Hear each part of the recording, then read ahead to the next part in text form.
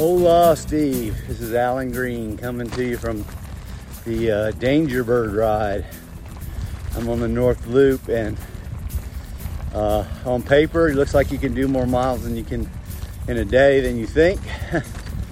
But I started yesterday and camped last night. Didn't get as far as I wanted to, but anyway, just thinking about you, brother. This beautiful place called New Mexico is beautiful, but man, it's harsh to ride in. And the last time we were together was in New Mexico, and you had just ridden some of it. So anyway, I hope all is well with the Back 40 tribe, and I hope you're doing well, my friend. I'll PM you or call you later and let you know how this went, and keep the rubber side down, as you say, but it's kind of hard in some of these rocks. So anyway, have a great one, Steve. Cheers, brother.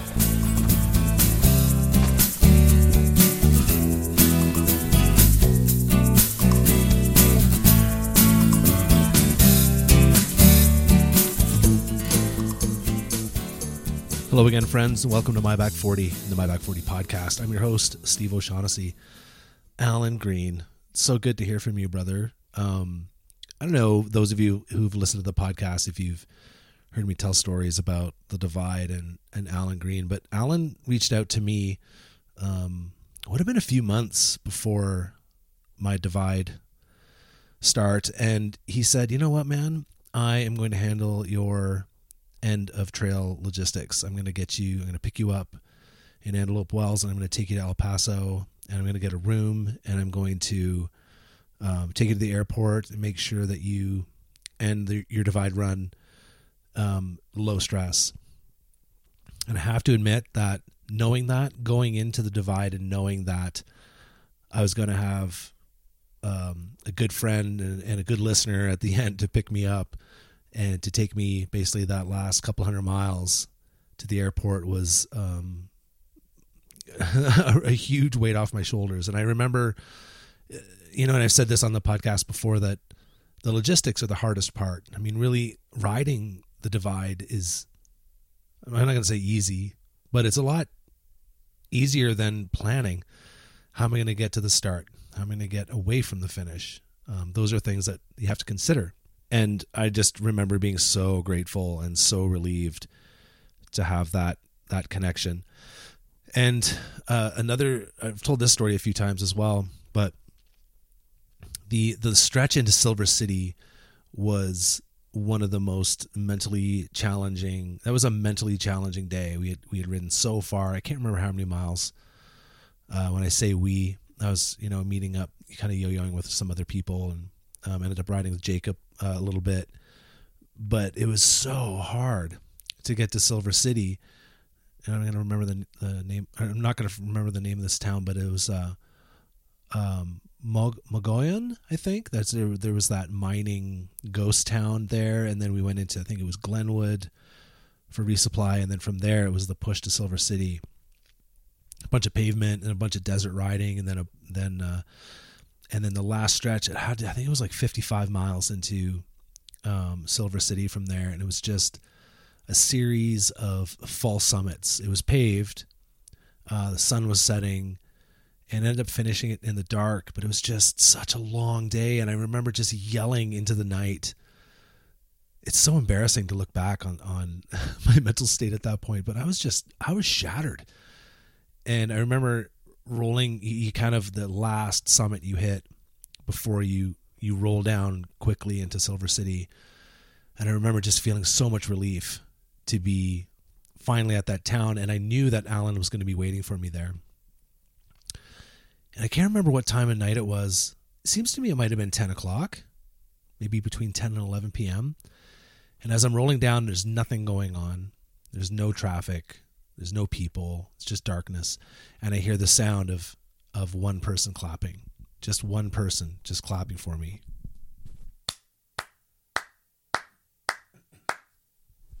And I remember I looked around to see where it was coming from, and I saw it was Alan. And I cried a little bit when I saw him because I was so mentally shattered that day. And then he picked me up, put my bike in his rack, hopped in his truck, and went to a Denny's, and I probably ate like 2,000, 3,000 calories there. It was amazing. Had a pretty good night's sleep that night. And then the next day morning was I slept in a little bit, and it was about 200K to Antelope Wells from there. And other than one slight routing mishap, which was the result of my Wahoo locking up, and I only went 2 miles off route, but other than that, there was just one of the most amazing days on the Divide I've ever had. Knowing that I was going to get to the end, I knew I was going to finish. I was feeling fantastic. It wasn't super crazy hot, and it was an emotional day. And just to have that end of the line logistics worked out for me was it was amazing. It was just amazing to have that. So Alan Green, thank you for your voice intro. Thank you for your friendship. Thank you for your support over the last, over the last 6 months, 8 months, maybe a year since we've been chatting. Your friendship I'm grateful for having met you. I know, our relationship was this e-relationship, e-friendship, kind of online and chatting back and forth through Instagram and eventually through text messages and FaceTime. But this is what the Divide is. The Divide isn't necessarily just a ride and a race. It's the beautiful humans that you meet along the way. And I met some beautiful humans on the Divide, and that to me is one of the most memorable parts of that ride. It's just all the people, all the trail magic, all the friendships, deep friendships I forged on that ride. And Alan, you were a huge part of that. So brother, I love you. Thank you for your friendship. Thank you for your support. And I look forward to talking to you soon. So it's interesting. I'm actually podcasting to you from Canmore right now. I'm staying at a very good friend's house here in Canmore, and I'm looking out the window right now. It's snowing. It's, I don't know what the temperature is. -1, -2, not too bad. I don't have my fat bike with me, but I certainly will be bringing it in the future. So those my Canmore friends, I plan to be spending more time in the Canmore area, and I'd love to connect with some people for some rides, because I need to be shown around where the riding is, because I'm not too familiar with it. So yeah, if you're hearing this and you live in the Canmore area, please reach out to me, and let's start a conversation. Namely Tim and my coach Ryan and Guy Stewart and God, who else is in Canmore? Kyle Messier, Sarah Hornby, Megan Dunn, all you folks, send me a note, reach out to me, and let's coordinate something, because I'd love to go for some riding here, and definitely some night riding. I'll have my lights charged up, and I'm looking forward to it. My fat bike has received a couple upgrades. Redshift Sports, as a supporter of the podcast and of me, they've sent me a shock stop suspension stem as well as their suspension seat post. I just got the suspension seat post in the mail the other day, and it is on my muckluck, and I can't wait to get that thing out for a ride. And what I love about their equipment is that it's so sleek. I mean, for the the technology that's in there, it's just very, very well engineered and very well designed. And I was a bit shocked by how light the suspension seat post was, given, it's a sprung unit, comes with a couple springs. I'm a heavier dude, so I had to put in the supplementary spring in there, and then there's a preload nut at the bottom of the post. And then of course the shim I had to get for, cause they're all 27.2 posts, I believe. And then you just, shim it to whatever size you need. And, it looks great on my bike. I haven't taken it for a spin yet, but I plan to do that, next week when I get back to Invermere and get out my equipment again. And I'm looking forward to taking it for a spin. And if you go back to the archives, I did do a podcast, with, Eric DeBrun from Redshift Sports, and we talk about their technology, we talk about their origin story, And we also, I also did a write-up. If you go to myback40.org/words, I did a write-up of my kind of impressions of the stem. At that point, I had the 30-degree rise stem on my bike packing rig with a Jones bar. And what I found, I wanted to go for, I don't know why I wanted to go for that actually. I think that's all they had at the time, perhaps. Oh, I wanted to go shorter. I wanted to go a higher rise because I knew that it's a 80 millimeter long stem, and then by going 30 degrees it would bring my hands back a little bit. But what that ended up doing is putting my hands a little bit further behind the pivot point of the stem than I would have preferred. And that means on the Jones bar, as you move further back on the bars, your hands are actually either coming close to the pivot or going behind the pivot, which was basically locking out the suspension, for lack of a better word. Because, if your hands and your weight are right in line with the pivot, then you're not going to get any flex. So then they sent me an 80 millimeter plus minus 6 degree stem. I put that on. It's way better. I don't run the Jones bar on my fat bike. I do run a flat bar. It's actually the Salsa Salt Flat. I think that's 11 degree sweep. So even that takes me a bit further back than I prefer, but the give in the suspension stem is way better. But can't say enough about that stuff. It really attenuates all that kind of the little chunder and roots, and it's a 20 millimeter travel suspension stem, so it's not like it's going to take huge hits, but it definitely smooths things out in terms of like washboard, baby heads, whatever you're riding. And I think it would be a great supplement for if you're running like a suspension fork. The suspension stem would really be great for sucking up all the little stuff, that the fork may not respond to, and you could tune them accordingly. So you could use them both in conjunction with one another, and you'd have a really nice smooth ride up front. So can't say enough about their products. And I do have a promo code for you. If you head on over to redshiftsports.com and you put in the promo code MB40, you're going to save 15% there. So I encourage you to go check them out, read up on their technology, read about some of the testimonials people have put out there about their products. And in this podcast with Eddie O'Day, he actually ran Redshift equipment on his bike, and he says in the podcast that it really helped increase the comfort of his bike. So if you're running fully rigid and you want to add a bit of cush, Redshift Sports, and use the code MB40, and you're going to save 15%. And I run the promo code MB40 across all my sponsors. I think that makes it easy. You don't have to remember all these different codes, but MB40, you can use that with Cycling 101. If you're not happy with your current training program, winter's just getting started, you might have some big plans for next year. Maybe you're riding the Divide, or you want to do some other shorter races, and you're not happy with your training program, reach out to Ryan Draper at Cycling 101. And if you use the code MB40, you're going to save 25% off a consultation, which is awesome. That's a huge discount. And you don't see 25% discounts on podcasts very often. So really get out there and take advantage of these great discounts while they're running. And again, Cycling 101, MB40, you're going to save 25% off a consultation. Now I'm hanging out in Canmore. I want to hook up with Ryan, and maybe he can kick my ass a little bit, get my butt into gear, because I've honestly really slipped since the Divide. And of course, people who listen to the podcast know there's a whole bunch of stuff going on in my life right now. My routine has gone to shit. I'm just trying to find my path back.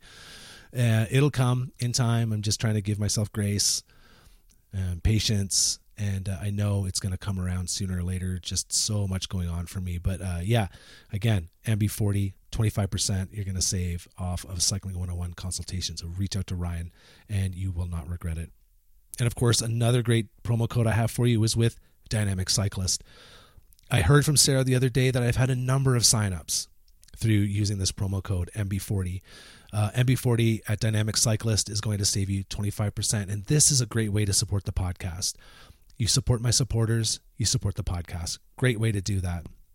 So all of you out there who have signed up with Dynamic Cyclist over the last year or so, I thank you. You're helping me keep the podcast running, and I really hope that it's helping you stay running as well, because there's nothing like a great stretching program, yoga, strength conditioning, and all that helps you basically ride your bike better, right? When you're in balance and you're strong and you're flexible, it helps you ride your bike better, longer, faster. So Dynamic Cyclist, check out the programs they have there. Sign up for their 7-day free trial. And if you use the promo code MB40, you're going to save 25%. And it's a great way to support me here at MyBack40. So please check them out.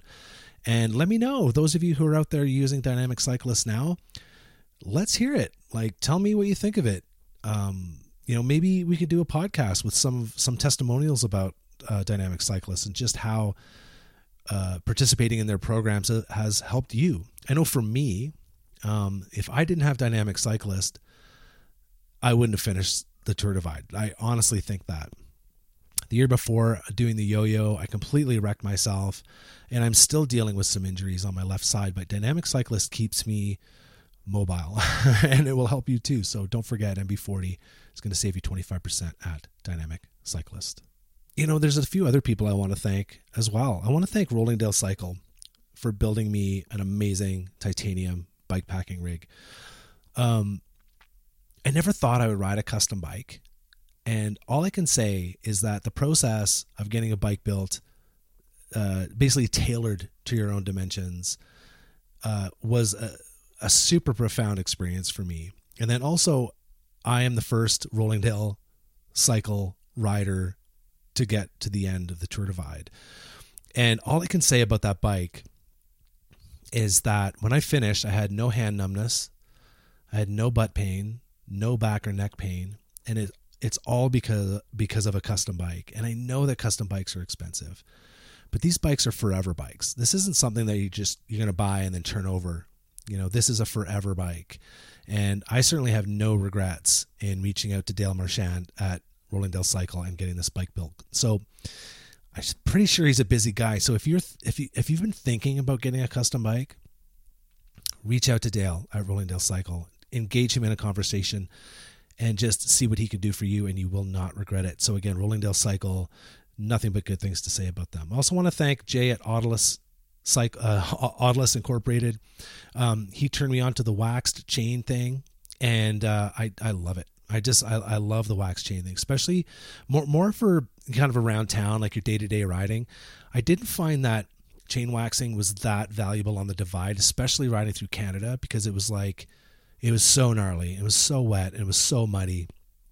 And honestly, the wax just didn't stand a chance in those conditions. But to be able to run a wax chain just in your regular environment, you could put hundreds of kilometers of trail riding in on one wax job. And I had nothing but good things to say about that. And even the chain I rode, when did I flip my chain out?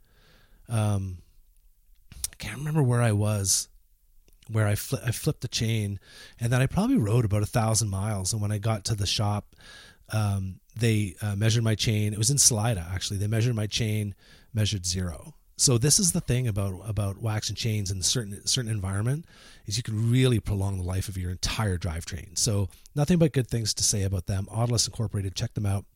I want to thank Curtis at Spandex Panda for all his support. I know, Curtis, that I've kind of dropped the ball on a project that we're working on, but I just haven't had any time. And I'm going to pick up on it pretty soon. I might have some cool products hitting the store soon, so stay tuned for that. So Curtis, thank you. I also want to thank Lakeside Bikes in Invermere for their support. Putting my bike together, getting my bike ready for the Divide, helping me out with parts. I think supporting your local bike shop is super, super important. And if you're visiting the Invermere area, you coming out with your fat bike, or, I know a lot of people flock to Invermere in the spring because we dry out the fastest in the Kootenays. So a lot of folks come in to Invermere to check out the dry trails we have. And also throughout the winter, we have great grooming in Invermere. I would say, I think last year there was well over 30 kilometers of groomed fat bike trails. The Columbia Valley Cycling Society is an amazing society that puts a lot of effort into trail advocacy. So I can't say thank you enough to them for all the work they're doing in the Invermere area for promoting trails and trying to get more trails built in the area. So if you're ever in Invermere, whether it be winter or summer, and you need your bike looked at, check out Lakeside Bikes. Great service. I have a great selection of products there, and I cannot recommend Lakeside Bikes enough. So check them out, please. All right, this week on the podcast, I bring you a conversation with Eddie O'Day, who just recently completed the Eastern Divide Trail. This trail is long, goes from St. John's, Newfoundland to the Florida Keys. His actual mileage was 6,235 miles. He completed it, I think, in 79 days. And he was using this solo journey to raise funds for the Georgia Cycling Association. He raised something like $41,000 for the organization. So he thanks a whole bunch of people at the end. But it was a great conversation. We talked about the logistics of such a ride, some of the problems he had, some of the highs he had, the trail magic he experienced. And you know what I really liked about this conversation is he's a storyteller. So he had some great stories to tell. I gave him a lot of space to share some of the stories, and I really enjoyed talking to Eddie about his experience, and I hope you enjoy it too. So without further delay, I bring you Eddie O'Day. Eddie, thanks for connecting with me. This is great. Yeah. It's fantastic. I don't know if you listened to my podcast before, but I'm pretty cash. What I like to do is just connect with people kind of like we're having a beer. Cool. And just have a chat. For that. Well, I got a nice big cup of coffee right here. I should have said coffee. Fair enough. How you feeling? It's been a couple weeks now, right? About 2, yeah. So every day is a touch better, but a touch more. Back in July, normal. Yeah, getting a little bit back to baseline. Yeah. Before we dig in, let me do what you need to do, man. Yeah, sorry.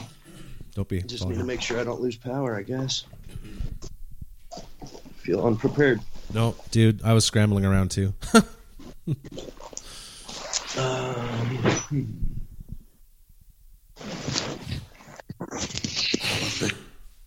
I actually have to go to my bike to get my cash battery. That's funny. So yeah, whenever I think life is normal, it's not. Yeah, it's so funny. It's like you get back from a trip and it's just a yard sale of stuff everywhere. That's funny. That bike's in the garage. Oh, my color looks so horrible in this video. Change background. Mute. Huh. There. Back up, dogs.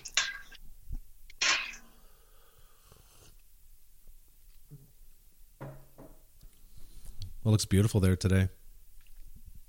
Oh, the weather is so perfect today. Actually, got to sit outside and drink coffee. Yeah. Give me 1 second, okay? I'll be right back.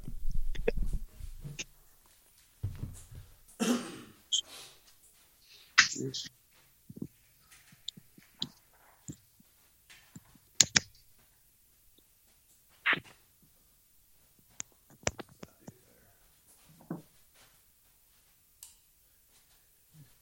A little juice.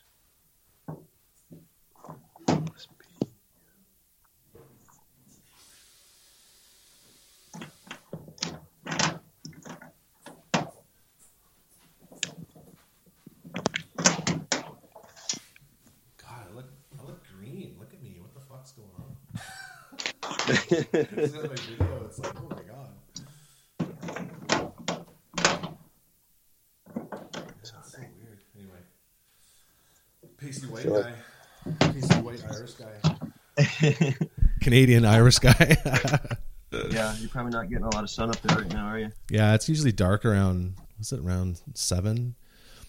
We live really close to the time change line between Mountain and Pacific. So in the summer out here, we get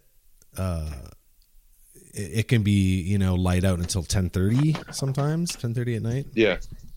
So it's not as bad when if you live in like Vancouver, it gets dark around 4:30 midwinter. Oof. Yeah, I know. It's horrible. Yeah. You finding all your stuff okay? Yeah, sorry, one more. Yeah, it's all good, man. There it is. One more piece. It's kind of the...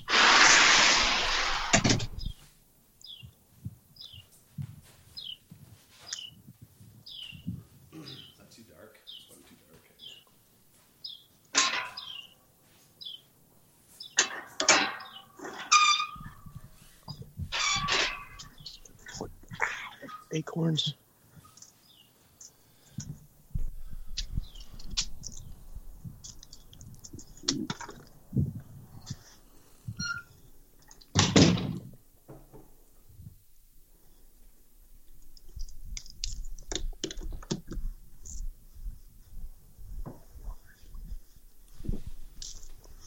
Okay. Get that plugged in. Yeah, people.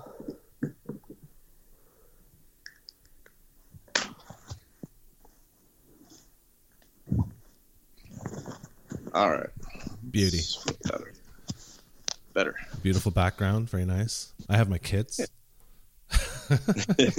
Awesome. Cool, man. Well, thanks for joining me. It's great. Again, like I said, I like to just keep it pretty casual. I've got kind of a list of things I wanted to talk about, but okay. Yeah. Where are you? You're in Atlanta? I'm currently in Birmingham, Homewood, technically, Alabama. Awesome. Good riding down there? Or? There's a lot of great riding down here, yeah. And the big plus of being in the South is we can hit it most year round.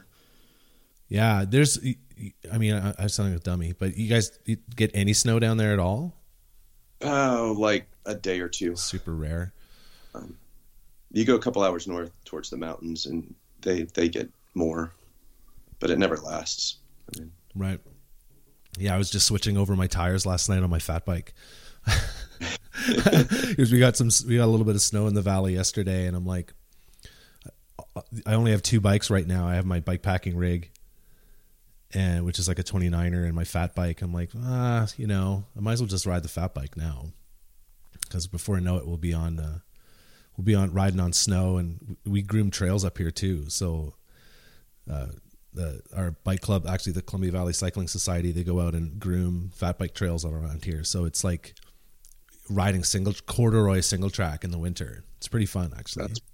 That sounds pretty cool. It's fun. Crashing doesn't hurt. Yeah, you probably get some. You don't have to worry so much about mileage, right? The pace slows down a bit. You really have to adjust your expectations riding fat bikes, because the strain's a lot higher. And was it a couple winters ago during the Fat Viking kind of program that was running, I did 100K on the fat bike. It was that hurt a little bit, because it was, I don't know how long it took. Must have been six hours or so, and it was just on a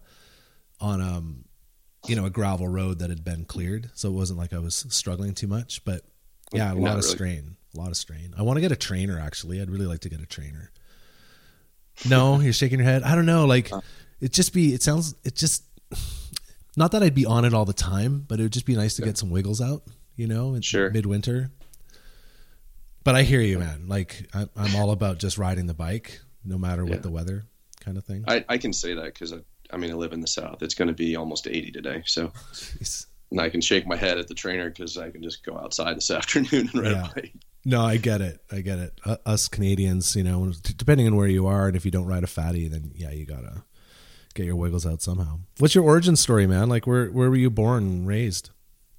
So I grew up in Connecticut, a little town called Ledyard, southeast corner. Dad was in the Navy and born on the sub base, moved away for a few years to Nebraska, and then came back to Connecticut until left when I was 18.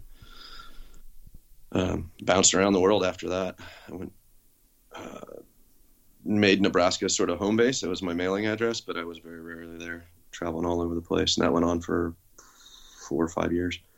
Like traveling by bike or just backpacking? Oh, I wish that would have been. No, I wasn't that cool back then. I was a cable technician, so I'd run around to wherever they sent me, commercial places, hospitals, post offices, whatever, installing phone and network cables.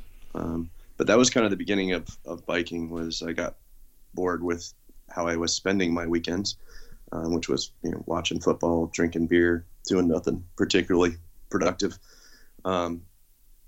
So I bought a mountain bike. I was in the Philadelphia area, Pennsylvania, and then you couldn't just pull out your phone and like, get trail forks or whatever and find a trail. You had to go to the bike shop and ask, and they wouldn't tell you about them.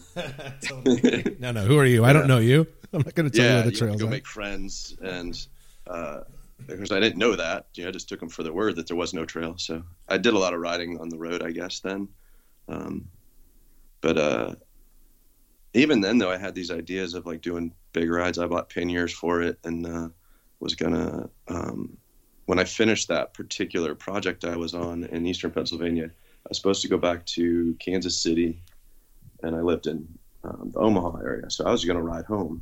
I think it was like 250 miles, and at the time seemed absolutely insane to try to do it. But I bought all the gear, or what I thought was the gear anyways. The project went on too long, and I got home in like December, and I was not that adventurous to ride through the Midwest in the winter, 20 degrees and snow and ice. And so that never came to be. But I believe that same winter I moved to Florida, so then I could just ride year round. And that began the mountain bike, whole lifestyle. Everything changed once I got there and I started riding on a regular basis, and racing and trail building, and just totally immersed myself in the mountain bike community around Tampa. And that just, snowball's not the right word for it because I was in Florida, but snowballed from there. A lot of people don't think of mountain biking in Florida, but obviously it's not mountains, but a lot of good off-road riding there. There was easily 100 miles of trail within an hour or so drive in the Tampa area. So, and there's way more now, which is super cool. But yeah, I just got really into the community there, and there's a real active club called the Swamp Club that I got into, and they were real fostering of riding and racing, and I started off doing the cross country thing, the hour and a half long races, and that just, I was okay. I was I didn't show Olympic promise or anything. I was pretty okay at it, but then pretty quickly I started finding the longer races, and at that time it was more lap races, 6 hours, 12 hours. I got into that, and then occasional forays up into the mountains to do longer, either just fun trips or races up that way, and that really piqued my interest. I was like, oh, this is a whole different sort of suffering that I like. And eventually moved up to Georgia, up to Atlanta. That kind of cut out the middleman of driving back and forth, and so less drive time, more ride time. And that led into 24-hour racing, more lap racing, because that was the thing back then. This would be maybe 2003, 4. And I went heavy into that, doing 4, 5, 6 of those a year for the next several years until around 2010. And that changed from, the 24-hour racing was dying and bikepacking was becoming more of a thing. I mean, it had been around for a long time, or at least I was aware of things like Tour Divide, and but there was a new route in North Georgia, the Trans-North Georgia, that was coming into being, that a friend of mine had been working on. I helped do a little of the scouting, but he put tons of effort into it. And so that became a race in 2010, and that just changed absolutely everything I ever thought about what riding should be, and that should be massively long and huge climbs over and over again on a heavy bike. So I kind of poured myself into the Trans-North Georgia for the next 4 or 5 years of just learning the route and learning the challenges of doing that as an ultra race. And along the way, won it several times and kept resetting my record, trying to improve that time until it was 2013 that I set. So it's a 350-mile race, about 40,000 feet of climbing, and finally got that down to about 39 hours, and thought that was probably the best I'm ever going to do on that. And started looking around at some other events. But also same time of life changes. As I listened to some of your recent podcasts, I went through a divorce then, and that sort of reset some things in my life, and for good and bad. But the good side of it was that kind of opened my eyes and possibilities to go start looking at doing. I had never actually bike packed. I'd always done ultra races. And the difference being that I never brought sleeping gear.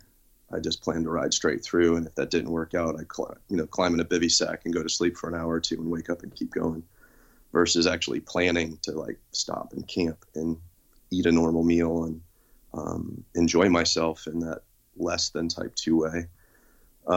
So started getting into doing some bike packing trips, just fun stuff with friends, and was really just blown away by how much fun it was and the crazy adventures that tend to happen. Like being in a gas station / restaurant somewhere in South Carolina, and my buddy and I are pulling in there to get some dinner, and all of a sudden there's automatic gunfire going off across the street, and not a single person in the restaurant's reacting except us, because we're about climbing under the table like, what the heck's going on? And apparently that's just a normal thing behind the bar across the street. And I was like, holy cow, what world did we just find ourselves in? My buddy didn't want to go into the bar, so I guess we moved on from there. I kind of wanted to go meet the other bikers. But yeah, I was just sort of smitten with the whole idea of the adventures, and you have no idea what you're going to find once you get out there. And it's a very interactive world versus racing, where I kind of keep my head down and try not to talk to people. In bikepacking, you're just kind of immersed in the world, and that's part of the experience, which was really cool. Yeah. It's like it's almost like, I mean, it depends on how you're approaching a race or a ride.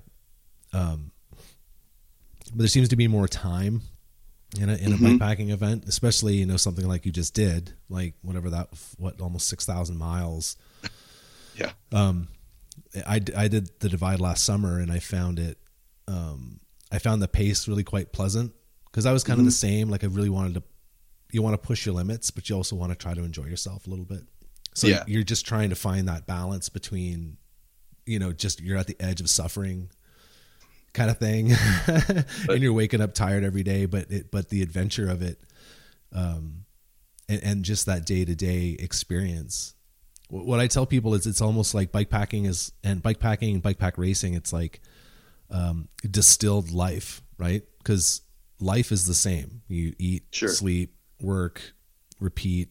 You're just doing it over and over again. And then in between all that, there's trail magic, loved ones, highs and lows. You know, you and I are, well, I'm going through a pretty big low right now, but, and I try to remind myself, I'm trying to almost live my life in a bikepacking ethos, repeating to myself that this is only temporary. There's light at the end of the tunnel. Yeah. For every low, there's a high, all those things, right? Ebb and flow, especially, you got to remember that when you're high too. Yeah. It doesn't always stay up there. It doesn't last forever. No, that's for sure. There's a lot to unpack in there. It's like, it's funny. We have similar origin stories, because I was a network administrator for Whistler Blackcomb back in the, I think in the 2000s is when I was doing more network stuff, and I was the cable guy. Yeah. So I was that dude. No one really knew who I was. I would kind of emerge from a closet after punching down cables all day, right? Or terminating or pulling cables through the ceiling or whatever. Yeah. I really liked it. I kind of liked that gig, because it was very, it's a very introverted kind of gig. I think I'm a bit more of an introvert. Yeah. So I didn't really have to deal with the customers that much. I can't print. I can't do this. I forgot my password. It's like, I'm just the cable guy, man. Call help desk. I can't help you. Yeah. Also, when you're in a closet like that, you have control over like every little aspect of that world, from, the music sounds that you hear to the way those cables get laid up and all of that. And you get to create something, which is really cool. The downside of it is you're sitting either, at best in a chair, usually a rung of a ladder, and yeah. You realize that your foot's been asleep for about 20 minutes because you haven't moved. It's funny though. You're so right about that, because you get into this. I learned from a really good Peter Barris. I learned from him just the whole idea of cabling, and it sounds stupid to people who don't really who can't relate, but it is art. Like when you're taking a bundle of cable and you're trying to make it like super like nice and straight lines and good bends, you know, and the way it bends into the patch panel in the back, you know, it takes a lot of thoughtfulness to make it kind of nice, especially when you go in and you're repairing some, like the place I work now, I don't do IT there, but I go into the back phone room and I'm just like, oh my God. There's just crap everywhere and wires hanging. It drives me crazy. So it's interesting. We have kind of a similar origin story. And I can also relate to the idea of, I feel the same way how, you know, when I used to go mountain biking, it would be like full gas for an hour and a half. You'd go out and you just rip single track as hard as you could. And then I feel like as I discovered longer distances, mountain biking's changed a lot for me. It's more about how far you can go, how much stuff you can see, you know, like, and the way bike packing translates to even just short trail rides. Like I kind of laugh at people. They're going for an hour and a half trail ride and they've got 3 liters of water in their backpack, and I've got 1 bottle and my filter. And it's just like, well, I got a filter. I don't need to carry 3 liters. I'll just go pull it from that cow pool over there. I don't care. Oh yeah. I used 2 1-liter bottles for the entirety of the Eastern Divide Trail. Wow, that's great. I think the East, there's lots of water, right? There is. Yeah. But yeah, you filter it. I actually went. So I got some most likely bad water somewhere in Newfoundland. That resulted in a hospital day later on in Nova Scotia. And so I was a little gun shy about filtering for a long time. And I think I went from Nova Scotia to North Carolina without filtering water, and only carrying the 2 liters. So I got very resourceful in finding fresh water. And a lot of that was just being gun shy about filtering. What do you think happened? Did your filter fail, or? It possibly, it could be that, you know, I used that filter and then put it away for several months and there was, you know, didn't rinse it out or whatever, you know, and there was something lingering in it. And I got that through the filter, or I dripped some water out, or it also could have easily just been one of the restaurants that I went to, you know, and got some bad food, but it's so hard to pinpoint it. And I didn't do a culture or anything like that when I was in the hospital, so I don't even know what it was. But the antibiotics I got cleared it up pretty quickly, and I was, you know, I went from that 0 day to I think like 95 the next day, 95 miles the next day, and like 130 the next day. So I was like, all right, I think I cleared that up. Yeah, it's a bummer you had to go to the hospital. I was always worried on the Divide if I had to go to a hospital, just because, you know, we're pretty privileged in Canada to have free healthcare, right? I can just walk into the hospital whenever I want and get whatever I need. If you're Canadian. If you're Canadian. And that's my worry is like, so how was that? I'm always wondering how that experience was for you. Like, was it an insurance nightmare, or how did it work? That reminds me, I need to look and see if they actually sent me a bill. Yeah, you better check that out. That didn't occur to me. I don't think I've seen it, so that's interesting. It was kind of the most... It was like such an opposite experience. You come into a hospital in the U.S. and sure, come on in, and then they'll send you this outrageous bill like 2 months later that just makes no sense. Like the numbers they're so huge. I walked in there and I was like, listen, you know, I don't have insurance up here, so you know, what's this going to look like? And they basically hand me a menu, and they say, you know, it's, you know, whatever, $800 to basically walk in the door, and if we need to do, you're probably going to need IV, so it's going to be, you know, $150 for that, and then, you know, this charge and that charge, and it was like, okay, $1,200. That's worth, you know, me getting rid of whatever this is, and they're like, okay, we'll just take a credit card, and so they go about doing their business and get me sorted out, and then on the way out, they're like, we don't have any way to process a credit card, so don't worry about it, eh? Yeah, we're just gonna send you a bill, so take care. And that was that. Wow. Still though, that blows me away, that just to walk in the door and enter the system costs $800. It's like, it was a I think it was more because it was an actual hospital versus like an urgent care kind of thing. And just where I was, that was the only option. They had the one hospital, probably the regional hospital, and it was, I don't know, maybe 40 or 50 miles to get to a town that would have some urgent care, like a smaller, cheaper option, which was probably really what I needed. I didn't need a full-on hospital. But I couldn't get there. There was no shuttle or any sort of transportation that I could figure out in my sort of dehydrated, half mental state brain to sort out. So just going to the hospital ended up being the thing. And some of that was just, I probably could have sorted it out after another day or two, but I really wanted to not do that. I'd already had a short day heading into that town and then stayed the night. And then they asked me to stop and rest, which I was okay with that day, but I wasn't going to sit still the next day if things were better. And they were. So it was sort of a cost benefit concept in my head. I was like, yeah, this is expensive, but so is just sitting here for another day. Yeah. And have you ever had gastrointestinal issues on any of the events you've ever done? No. That's good. Luckily. This is a very common problem with ultra, I know. Right?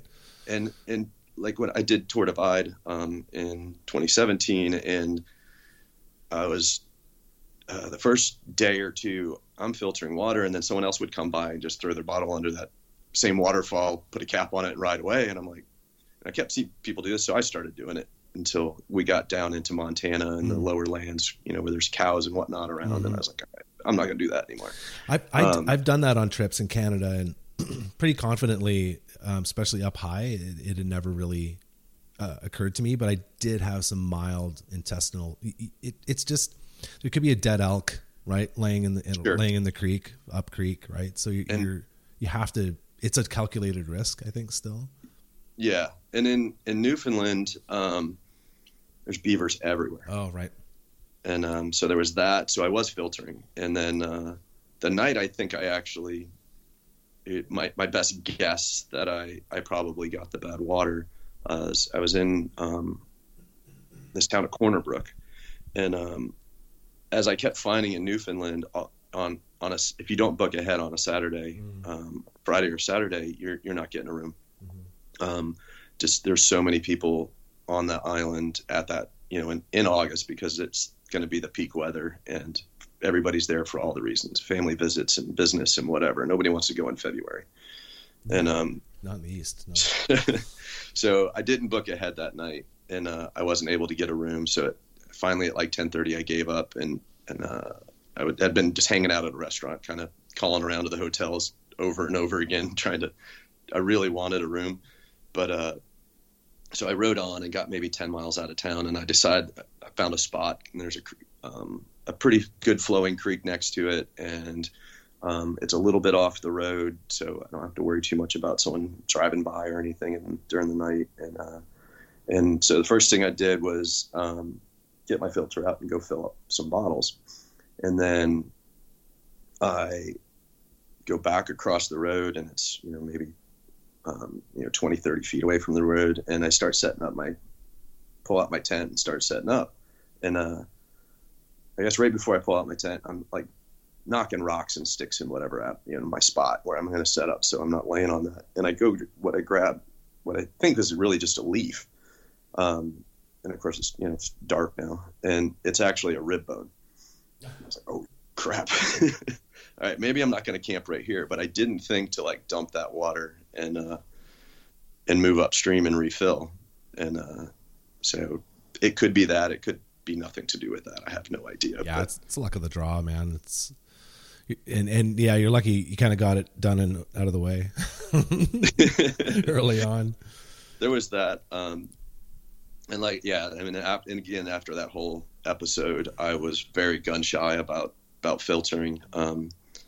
And I did have iodine tablets as well. So my plan was that if I really did need to filter, I was going to filter and use the iodine tablets together. But it didn't come up again. And then I replaced my filter later on, and just before I went into North Carolina. So when I did finally filter again, I felt a bit more confident because I had a brand new filter. Yeah. And, so let's go back a little bit. So yeah, you discovered when did you discover the EDT, the Eastern Divide Trail? Probably 2-3 years ago, something like that. I don't have a very clear timeline on that, but of course I live here in the East, Southeast, and several of the collaborators I'm friends with, we're all in the bikepacking world, and several chunks of the route have been around for years. The TNGA came into being end of 2009 or 10, something like that. And the Florida Divide's been around for maybe a little less than that. And so I think it was end of 2017, the Southern Highlands route came out. And that was kind of a bit of in Alabama called the Skyway. And then you have Trans-North Georgia, this Western North Carolina Traverse, and then up into Virginia. And that was kind of the first time I had a look at just how big and long and hard all that could be. And that, I want to say it was like 1,200 miles, and it was, a couple 100,000 feet of climbing. And so I was looking at that, but I was still recovering from Tour Divide. Kind of physically, I had a lot of issues in my feet and calves from all the hike-a-bike. And mentally, of course, there's that piece, but and then financially, it's such a hit. So expensive. So it was kind of in the back of my mind, like that would be a pretty cool thing to do, and it's right here in my backyard, and it's the South isn't. I don't know if it's any cheaper, to be honest, but just my travel would be cheaper. So it was just kind of there lingering, and then fast forward a couple of years, and I started hearing about the Eastern Divide and what that might be. And it was still kind of up in the air whether it would be just in the U.S. or it would continue on into Canada and what all that might look like. And I mean, all the way up until the day I landed in St. John's to actually start this thing, it was still in flux. So I actually scouted Nova Scotia and New Brunswick. So I guess it was still in flux even when I was done with it. But it just kind of started coming up, and it really caught my attention at the end of 2020, which I've got cabin fever like everybody else. Yeah. For all the COVID reasons. And I was actually on my way to do a podcast with a friend of mine up in North Georgia. And I knew he was going to ask me about like what was my next adventure going to be, and I kind of had all that going on in my head anyways, trying to figure out what that was. And I made a phone call to Brett Davidson, who's sort of I'll say he's the mastermind behind the original idea of linking everything together for the Eastern Divide. And I was like, hey, what do you think about doing a full run on that like next year? Do you think it's going to be ready? And he says, oh yeah, no problem. And of course he's always very positive that way. Right. And I had no idea what any of these challenges would be. So, that was the first time that it was voiced that actually I kind of want to do this and we'll figure it out. And, fast forward to the beginning of 2021 and, I start looking at the maps and hearing what's actually going on and talking to Logan at bikepacking.com. And there's massive chunks up in that northeast corner that are not completed. And they don't know exactly what that route is, but he thought pretty confidently by the end of the year it would be sorted out. So I just started marching forward like it was going to be done. And even towards the end of 21, I was still, oh yeah, someone's going to be able to get up there and scout in the early spring before you head up there. No problem. So I just kept marching forward like everything was going to be fine. What ended up happening was nobody went and scouted those sections. There was no local in the area that sort of Logan had made contact with to go do such things. So it was, as I was landing, I was getting these GPS files of Nova Scotia, New Brunswick. So I had no beta on any of that. And then Maine was still sort of in flux. And I think even as I was leaving Newfoundland, I got updated maps. So it was just all sort of a constant, endless flux of maps, and quickly get this one onto your GPS and your phone so that you can try to navigate this and see what happens. So it was a fun project in that regard, because it, unlike Tour Divide, where you can just go to the internet and find, I won't say endless amounts of stories, but hundreds of people's stories, and books about people's stories, and maps and resupply lists, and all this beta on where the hard parts are going to be, and you avoid the Bannock Road when it's raining real hard, or if it's dry, you got to make a run for it because the rain might come, whatever, things like that. Where on this route, I had none of it, and I, outside of the parts of the South that I knew rather intimately, it's just that whole, thousands of miles of this route that were just chunks of unknown, which scared the heck out of me. But that was kind of what I wanted. If I'm going to go do this and spend the time doing it, I do want it to be a real challenge. I don't know. It's probably part of that being locked up for a year, 2020, and not having the challenges. I was just itching for something big, and I couldn't find anything bigger than this. Sometimes I think we mix fear and excitement. I think it's easy to feel those emotions inside, and you're like, because I found, I feel like the last few years of me leading up to the Divide have been just kind of like shorter races, longer, just building up. And then I yo-yoed something last year, and then it kind of just built up my experience. So when the Tour Divide happened, leading up to right before you get on the bike, it's like, I didn't feel fear. I just felt this like anticipation and this excitement. Yeah. But you are right. It's like there is so much information out there, There is, yeah, for sure. But going into Tour Divide, I was somewhat fearful. But once I was on the start line, it was all just anticipation, excitement, ready to be into it and see what happens. But the whole feel of that was very different, because I'm standing there with almost 200 other people doing the exact same thing. Yeah. ITTs feel different.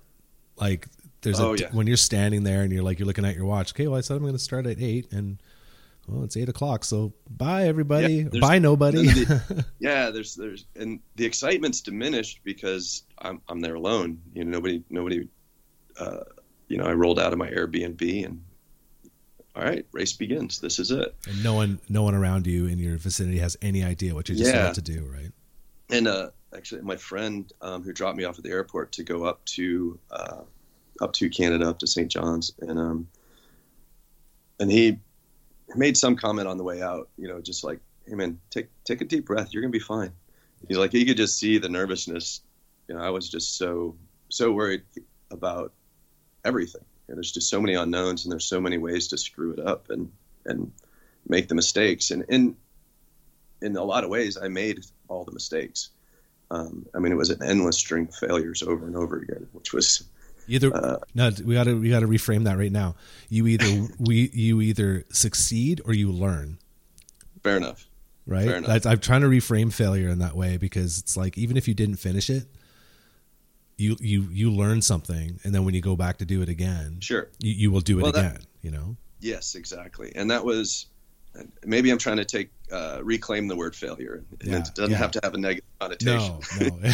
It just does though, man. It strikes a chord in me, especially with the way things have been going for me lately. Failure is just like, don't like that word. No, it is. You're right. We learn more from those moments than we do from those, especially the easy successes. And with the Eastern Divide, it wasn't the same problem popping up over every day. Was something absolutely new, from navigation issues to the GI issues to not understanding how Canada is going to function, especially in the summer, and how overrun, all the restaurants, everything's super slow because everything's understaffed, because of all the reasons things are understaffed.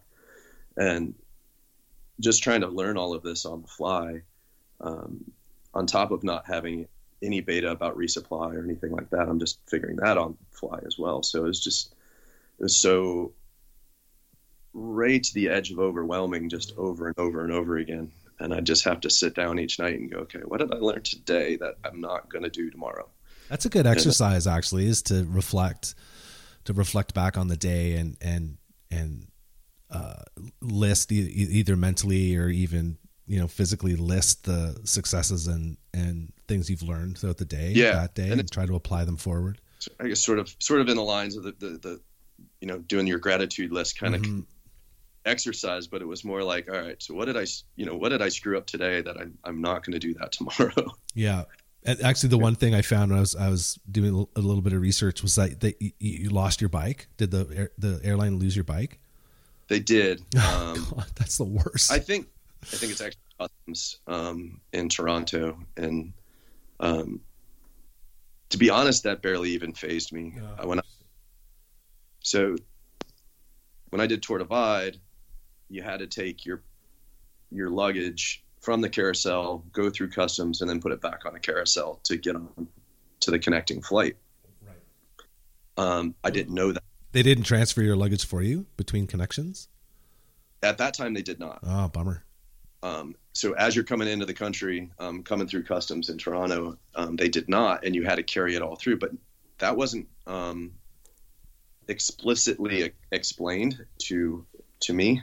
Oh, and no. So I go through customs with my backpack, and that's it. And I get over to Calgary, and I'm like, where's my luggage? And they're like, well, did you put it on the carousel in Toronto? And I'm like, no, nobody said I needed to do that. Like, how does my luggage not get to where I'm going? And they're like, oh, yeah, we'll try to find it for you and deliver it. And so I was, in Calgary freaking out because I didn't have my bike. Oh, my God. And I had a few days. So when I get to St. John's and they don't have my bike, I'm like, all right, well, this is just par for the course, I guess.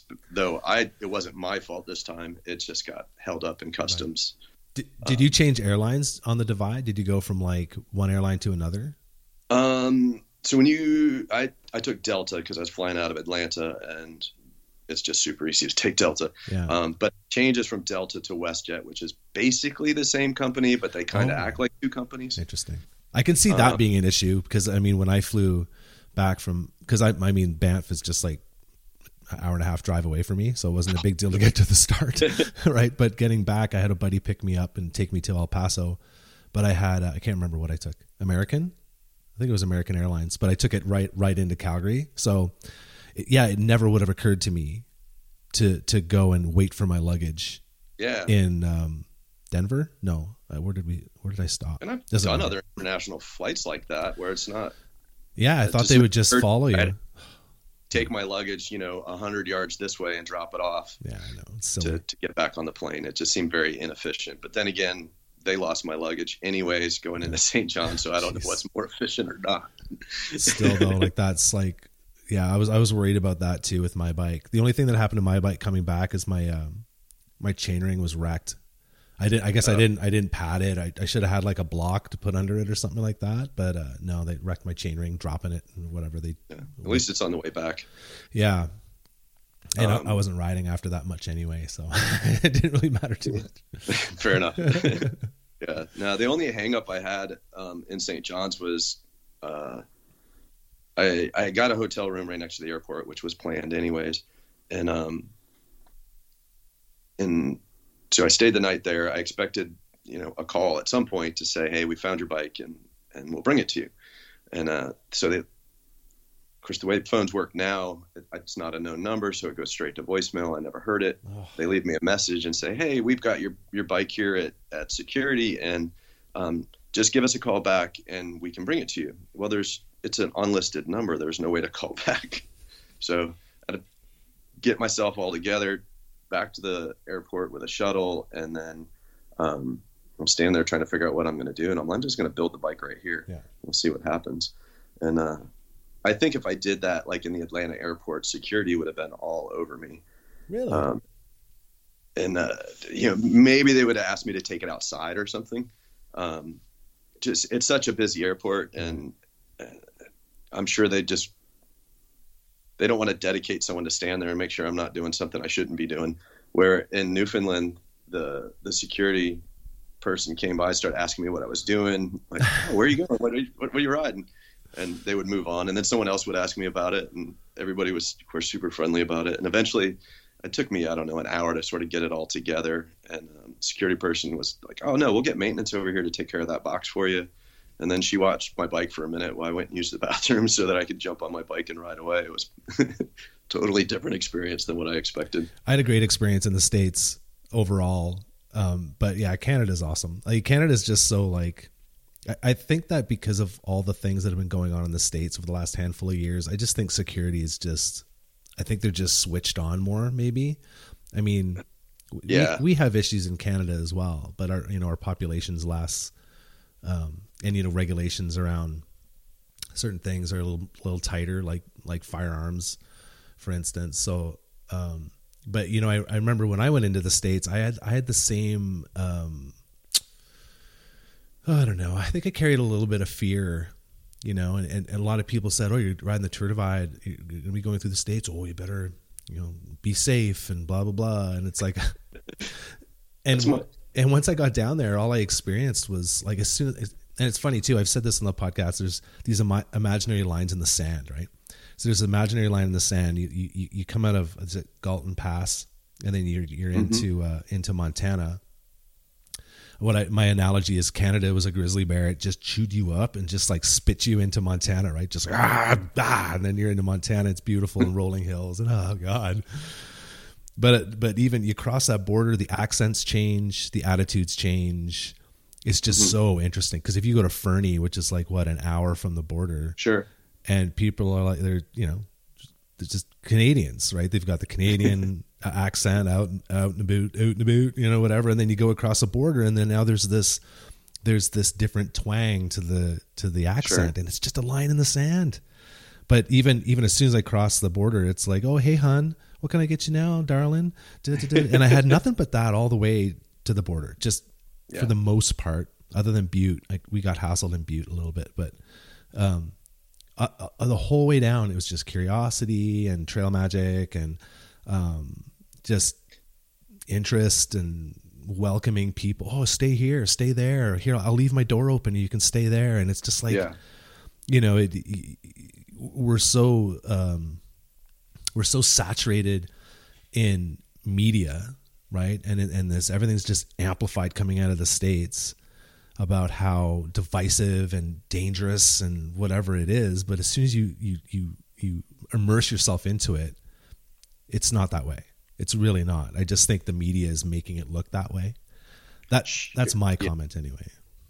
From the media standpoint, the fear sells. I mean, it's just so much, you get people's attention so much more over fear versus not. Totally. Yeah, I noticed. Could you imagine the news if it was actually full of all the really cool, good things that were happening? Like, I think it so-and-so broke their arm and their neighbor brought him a pie. Like, that's never news, right? They cooked for him for a whole week. But I wish there was more of that, because that is happening. There are great things. There's like what you did, raising all this money, right? There are all these things happening in Canada and the US. And I don't have broadcast television in my house, but during the summer went to, I guess they're my ex-in-laws now, and they have TV, and I'm watching TV there, and it's just like, you watch the news and like 5:00 news. I didn't really want my kids to watch it because they're talking about, shootings happen in Canada as well. This guy got shot. There was gang violence. There was this crazy accident on the highway. And a couple times when I was in the States, I would be in a gas station in New Mexico somewhere. This old dude on a mask was helping me out, but he was in his bar, which is adjacent to the gas station. I had a bit of a chat with him, but he had a screen like his probably CNN on or whatever, just constant news. And the way it's broadcast, it's so just short snippets and lots of flashing and tickers going by and it's just like this staccato information delivery, and it's so captivating, to look at, and the colors and the beautiful people, right? Like the man and the woman who are broadcasting the news are just like these stunningly beautiful, tanned, well-dressed, groomed people. You almost can't turn away. It's an interesting, it's interesting to me. Yeah. So that, well, I'm glad you had a great Canadian experience. That's awesome. Oh, so many great Canadian experiences. That's great. Tell me about some of the trail magic you experienced when you were en route. The very first actually was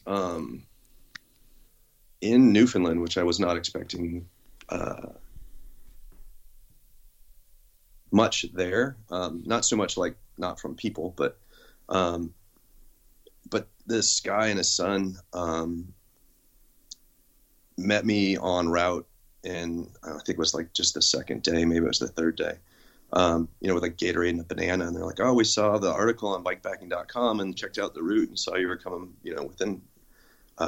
They would have said kilometers of the house, and so they're out there, ringing a bell and hanging out, and I was kind of blown away by it because I don't know nobody in Newfoundland, and it just kind of shocked me that anybody would even know about what I was doing and care enough to come out. But even on my plane ride into St. John's, this guy sitting next to me was telling me about this boat he had just bought. And he's got this property on the water. So I think everybody has property on the water in Newfoundland. But and showed him the route. He's like, "Oh yeah, you're just like 10 minutes drive from the route. So here's my number. When you go through that area, if it works out, give me a call. We'll put you up for the night and have dinner, whatever." And it didn't work out, but it was just random strangers are like, "Here's my phone number. Give me a call." Like you said, leave the door open kind of thing. And that was right from the get go. And that kind of continued on. I was on the Bay of Fundy in New Brunswick, and there's this really cool covered bridge and just beautiful coastline thing. And I'm there taking some pictures, and this guy, Tom, I asked him to take a picture of me in front of the covered bridge. And then we get chatting for, no more than maybe 5 minutes. He's kind of asking me where I'm headed. And he's like, "Oh, I got a son in, I think it was Vermont, maybe it was New Hampshire." And we exchanged numbers, and then he kind of randomly texted me here and there, just sort of asking about progress and whatnot, and just keeping in touch. And then I think as I got into Maine, he's like, "Would it be all right if I got you a room in I forget what town it is. It's near Mount Washington in New Hampshire. It's a very expensive area, so it really worked out well." But he went ahead and booked me a room. It's kind of a hiker hostel kind of setup, but it was still attached to this nice resort. And just random strangers that I talked to for just a few minutes are super into what I'm doing and willing to, one, invest the time to keep up with it, and two, go out of their way to try to help figure out accommodations for me. That's just, I could probably spend the next 2 hours just filling stories of that kind of thing. Rolling into St. Martin's in Newfoundland as well. I think that was actually later that same day. And this couple next to me see me setting up my tent, and he said, "If you need a fire, come over and help yourself. And if we go to bed, help yourself to the wood." And so I got over there and start telling stories. Next thing you know, she's making me hot dogs and pulling stuff out of the cooler and warming them up for me. I learned what octadogs are. Have you ever heard of this? I have not heard of an octodog. Yeah, this is sort of little holder, and they split the ends of the hot dog in 4 ways. So it's got these 8 little arms hanging out. Stick it over the fire. And so instead of like crusty edges of the hot dog and kind of not cooked it all in the middle, it kind of cooks the whole hot dog through real quick. There you go. I must have had 6 of those. And yeah, I didn't even realize as I started telling either of those stories that they both happen in the same day. And that was very much, it happened in the US, but just in Canada, it just seemed like everybody was, 1, super interested in what I'm doing, and 2, trying to figure out a way to be helpful. And I probably needed more help in Canada as well. It was rugged, and the weather was not great. And I don't think mud season ever ended. This summer, I think it just went right from one mud season to the winter.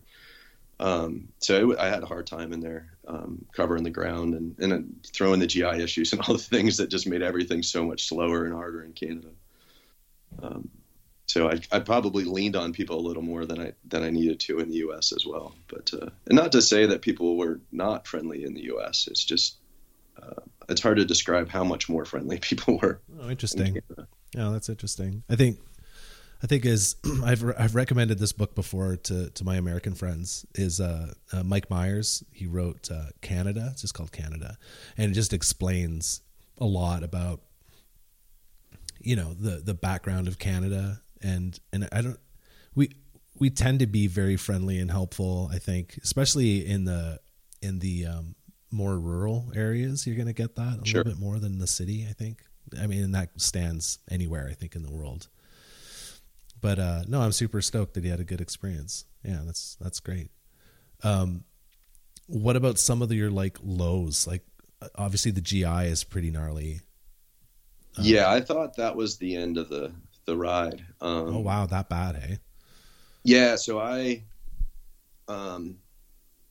as I got into Nova Scotia, it was already happening as I got stuck in Newfoundland for a couple of days. I couldn't get the ferry off, and so then the day before I'm supposed to take off, I wake up, you know, it's like stomach cramps, and then all the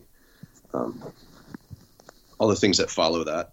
And so that continued on for the next like 4 days, but I was still trying to do the big miles that I had intended. And to a degree, logistically, I kind of had to get to the hotels. And at that point I needed the hotels. I needed close proximity to a bathroom is what I needed. And so I got,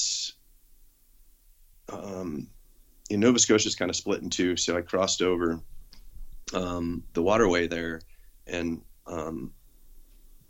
headed into this little town of Guysborough, and another navigation issue, which was a common theme, especially in Nova Scotia, where it's a road on paper, but it's what it really is a snowmobile track. And so half the year is just water.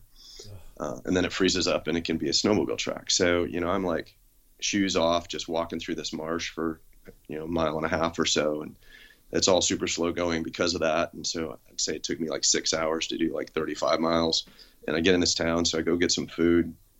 And I probably ate the absolute wrong things, which was, you know, like lasagna, I think it was, you know, real acidic tomato paste. Oh, yeah. In a salad, so roughage on top of it. And I basically couldn't leave that restaurant. You know, I was kind of scared of what the consequences would be of leaving that restaurant in their bathroom. So eventually that calmed down. I mean, like probably an hour and a half later, I'm sure the staff was starting to wonder, like, what's this guy doing? And why is he never going to leave? And so I finally, of course, I had some time on my hands in between. So I'm looking up like my options. There's the one hospital and there's one hotel. So I go to the hotel and I kind of hung out in front of it for a while because I wasn't sure what I wanted to do. But it's a good 90, 95 miles to New Glasgow. So, and with nothing in between as far as hotels and accommodation of any sort. So I just lingered for a while before I finally decided to get the room and then go to the hospital the next morning. And I get in there and I'm feeling better, but I didn't eat anything the night before. And, you know, I drank a lot of water and I thought I was hydrated. So when I get in there, they finally get me checked in and I get the menu of services and decide I'm going to, you know, I'll go ahead and pay for all this.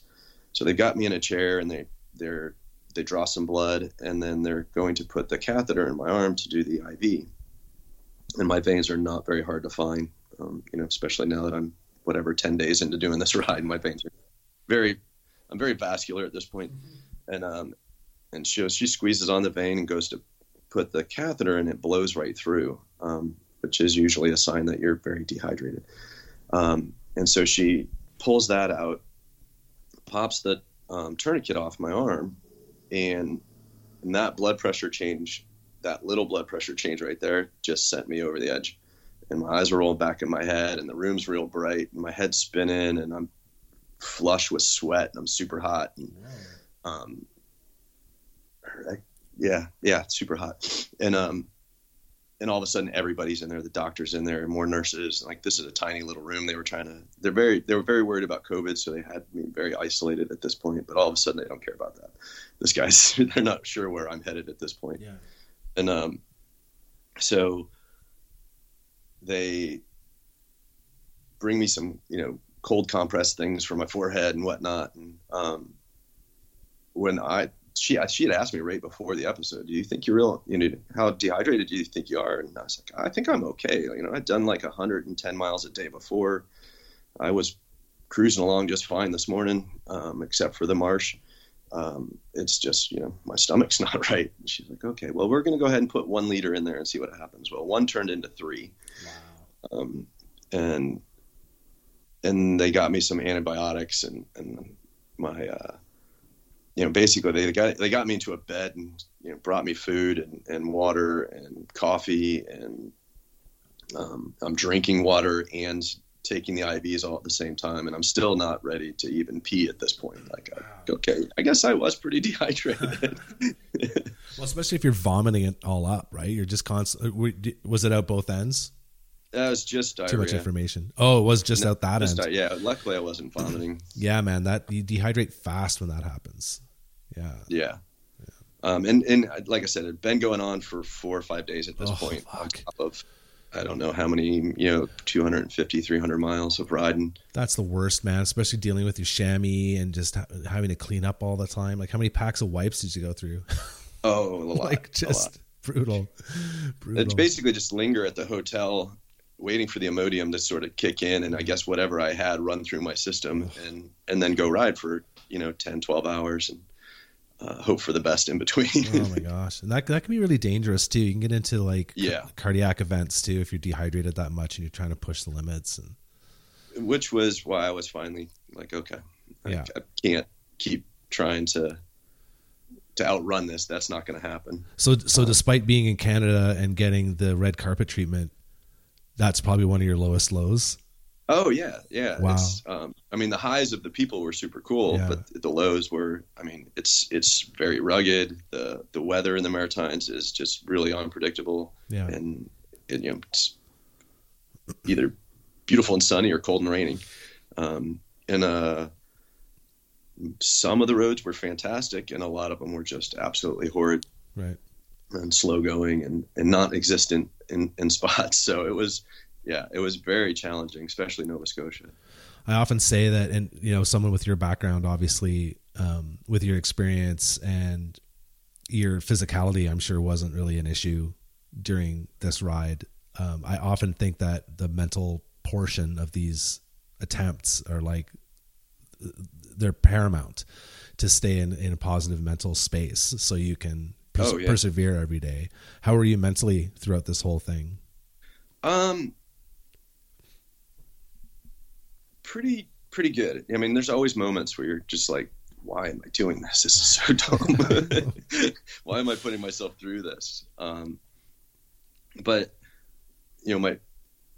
my reasons were many, and some by design, some just by the nature of who I am, of wanting that adventure and the big challenge in the ride, and remembering I'm put myself in this situation. This wasn't thrust upon me. I'm not a Ukrainian where wars come to me, and you have to persevere through that.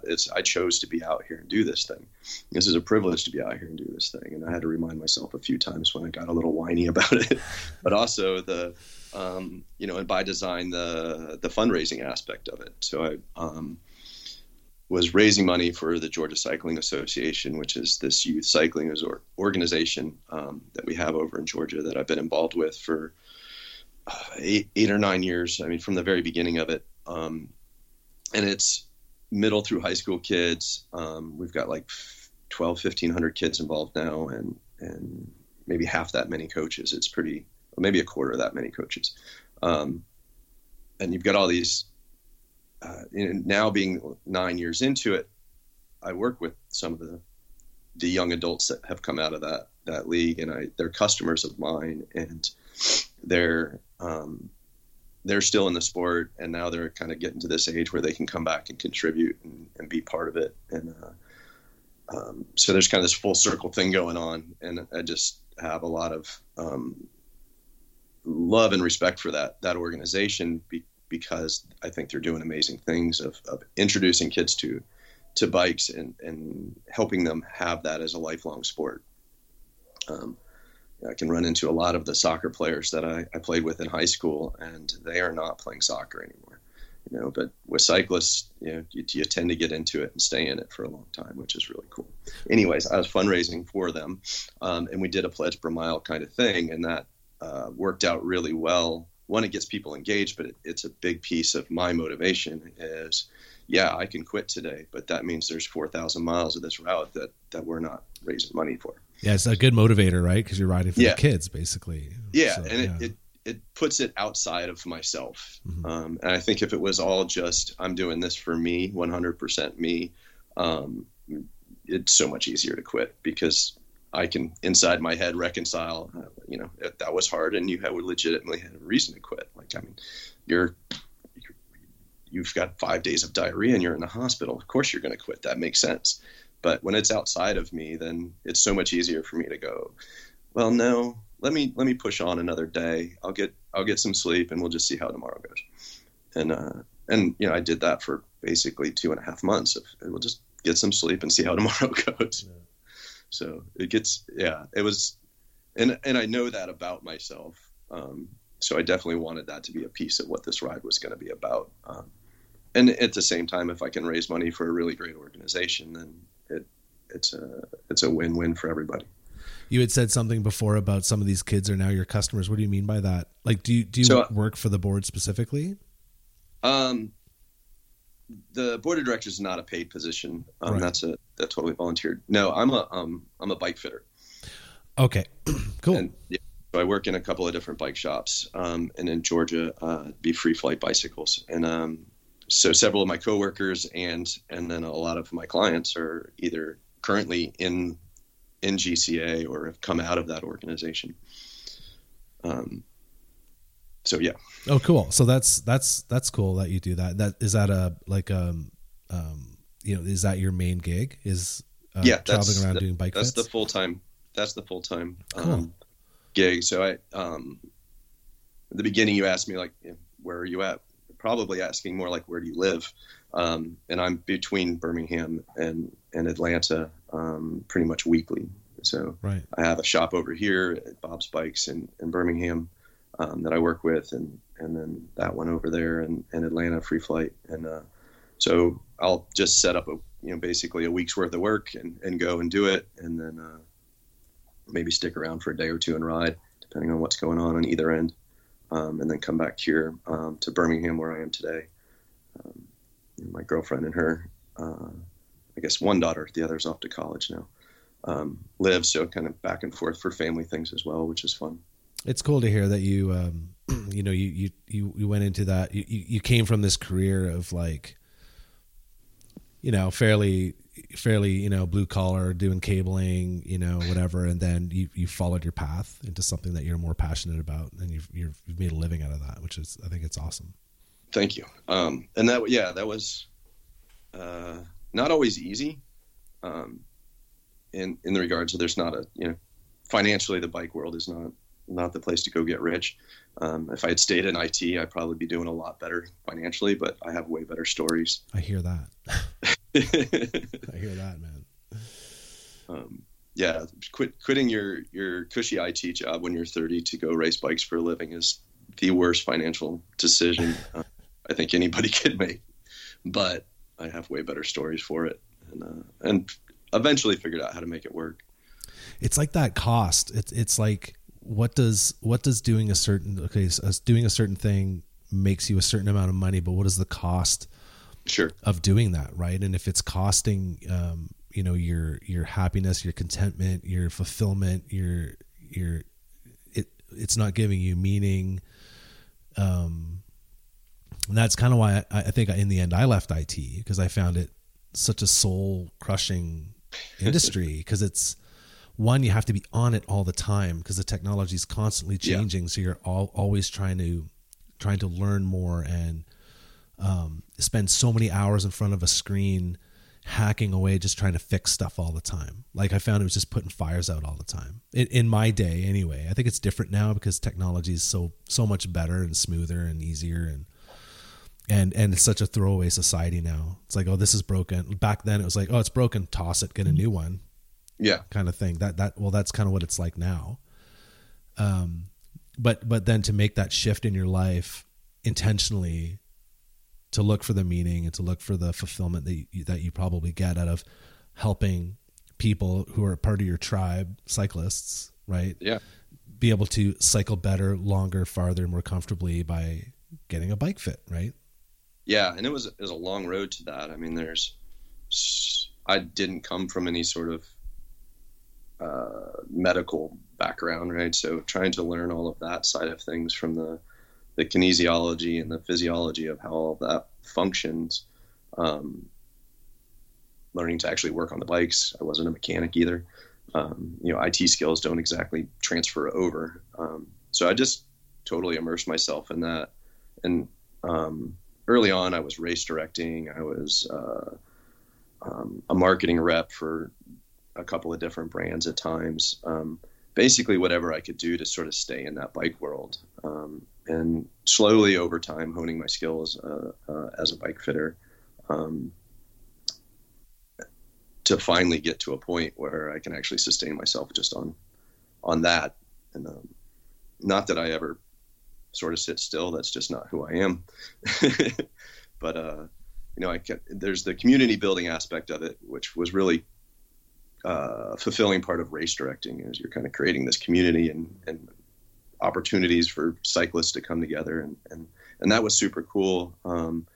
And then as I was going through my divorce, because we co-directed those events, we sold those events, and the league, the Georgia Cycling Association, was sort of coming together at the same time, so it was a pretty easy transition. So I can kind of get my fill of community building through that, and then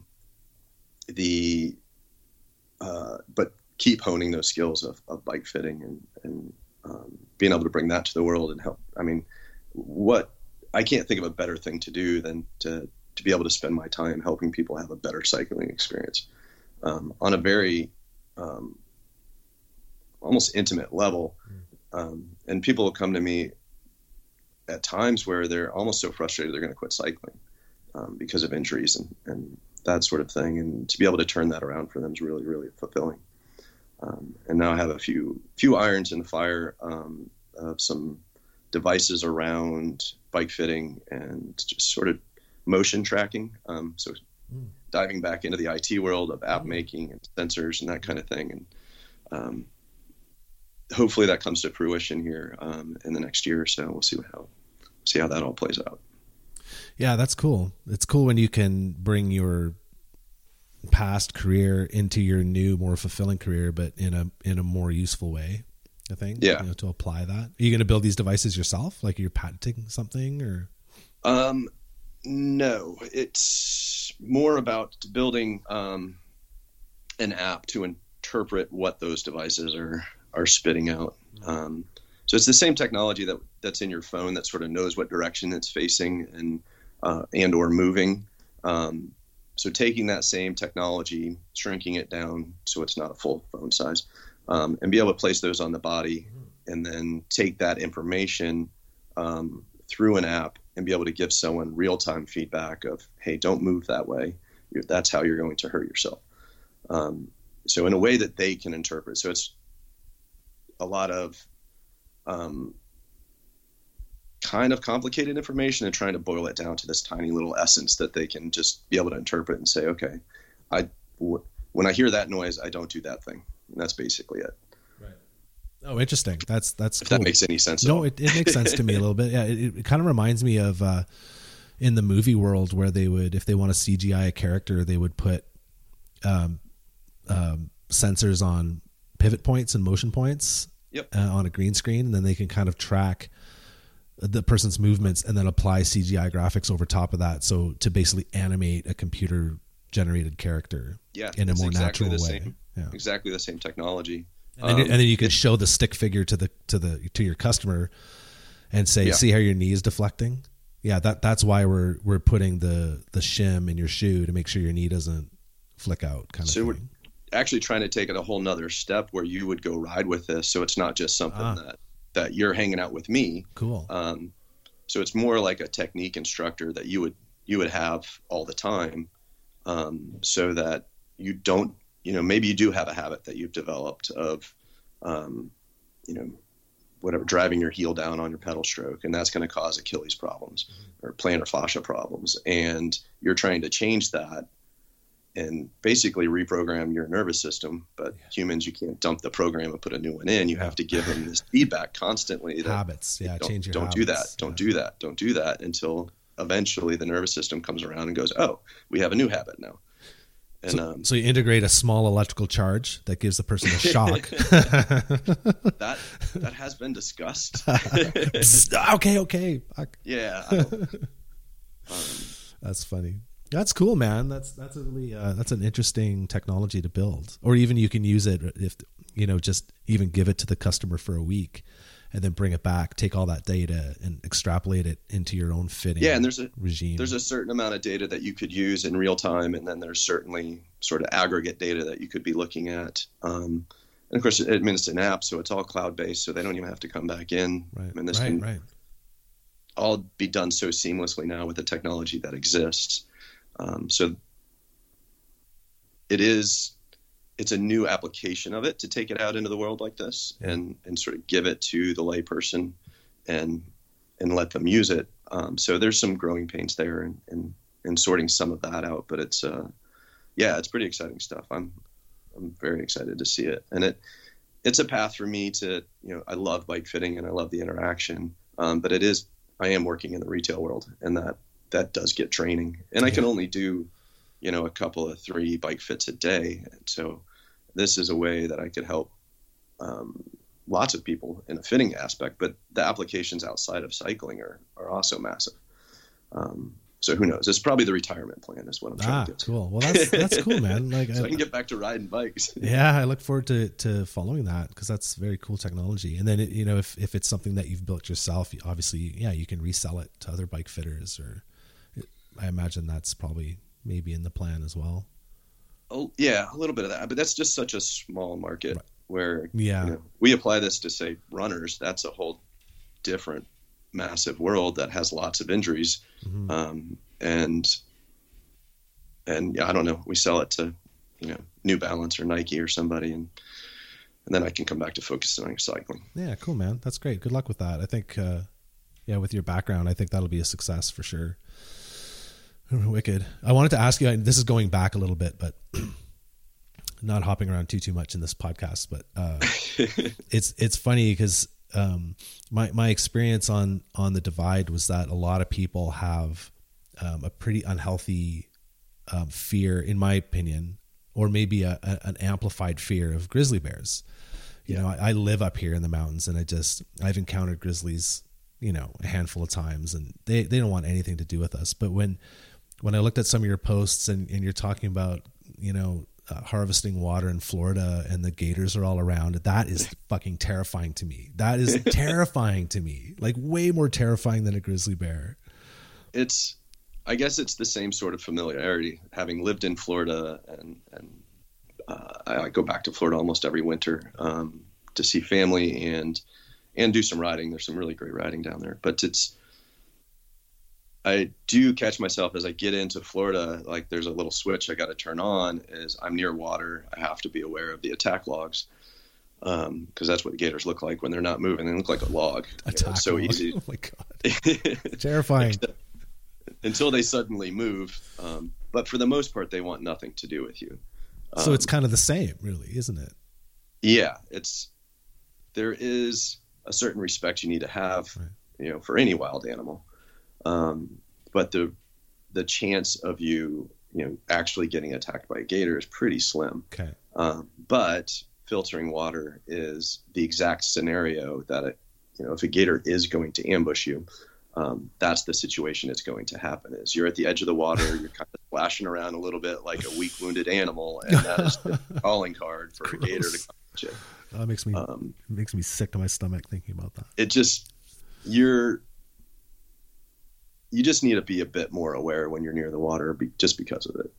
I really didn't see many on this trip compared to others. The other scenario, the one that really worries me more is you're riding, like on a 2-track and there's some tall grass next to you and you don't really know how much water is in there and whether there's a gator in there or not. And chances are there's plenty of gators and snakes and whatever in there. And I've had a few, and you're kind of riding towards the edge of that grass, and I've had a few juveniles snap at me. Terrifying. And suddenly you're like on the other side of the 2-track and you don't even know how you got there, but that's terrifying. Are there are there pythons in Florida too? Like everybody talk. I've never seen one. You haven't seen one? I haven't spent a lot of time in the Everglades. And I did spend many hours on this trip down there, but I've never seen one. I mean, you're much more likely to run into rattlesnakes and cottonmouths. Right. And the chance of a python wrapping you up and eating you is basically never going to happen. That's even more illogical than I don't want to set my tent up anywhere outside in Florida because a gator's going to eat me. But rattlesnakes, I saw a ton, mostly because of the flooding from the hurricane, I think, is they were just, their normal habitat was flooded out. So they're up on the drier roads where I was at. Yeah. It's so interesting because I've done podcasts with folks in Australia as well, and it's the same thing. I'd be terrified to go down there because it's like all these small animals and scorpions and spiders and shit like that. Yeah, it's spiders, just like, snakes, scorpions, which we have all of that in the South. Yeah, I didn't see any of that. I mean, I don't know if the divide is littered with that kind of stuff further south, but I didn't see any of that. I'm sure there's rattlesnakes through there. Yeah, I didn't see anything. But I don't remember even seeing a snake on that route at all. Yeah. Where I was in Nova Scotia. So the day I went to the hospital, I'm hiking through that marsh and I was like, thank God I'm up here where there's no snakes. And then I get back on my bike and I start riding like 20 feet and this little snake goes by and I'm like, oh, there goes that myth. Yeah, but those are probably just gardener snakes, right? I'm sure. They don't do anything. They just run away. But yeah, I wanted to ask you that gator question because it's super terrifying to me to think. But it's interesting because I think most people are afraid of bears and say gators, but I've been approached by an elk. Like I was like 75 yards away from an elk, 100 yards away from this elk. And it saw me and I wasn't doing anything. I was just doing my thing. And it just trotted right up to me and like looked at me. And I was like, whoa, whoa, whoa, whoa. Like what? So I think that it's like any wildlife. If you threaten it in any way, sure. Like a turkey, we have wild turkeys that run around Invermere all over the place. And if you threaten them in any way, they'll get all worked up and they'll puff up. And they'll like peck at your feet and stuff. What was the grouse out there? Oh yeah. And I think that's just their whole like defense thing is just to puff up, make a lot of noise and scare the heck out of you while they get away. Yeah. But it freaks you out because you don't know what's coming. Yeah, totally. But it's funny because for Tour Divide it was bears and I guess mountain lions. That everybody seems to be scared of, and it was the cows that scared the heck out of me because they'll let you get like 10 feet away and then they freak out. But of course they're all over the road and you have to go through them. Yeah. And so you don't really, I guess you have a choice, but you don't really have a choice. You want to keep moving forward and they'll let you get right up close and then they'll start jumping around. And that's 900,000 pounds of a cow. Yeah.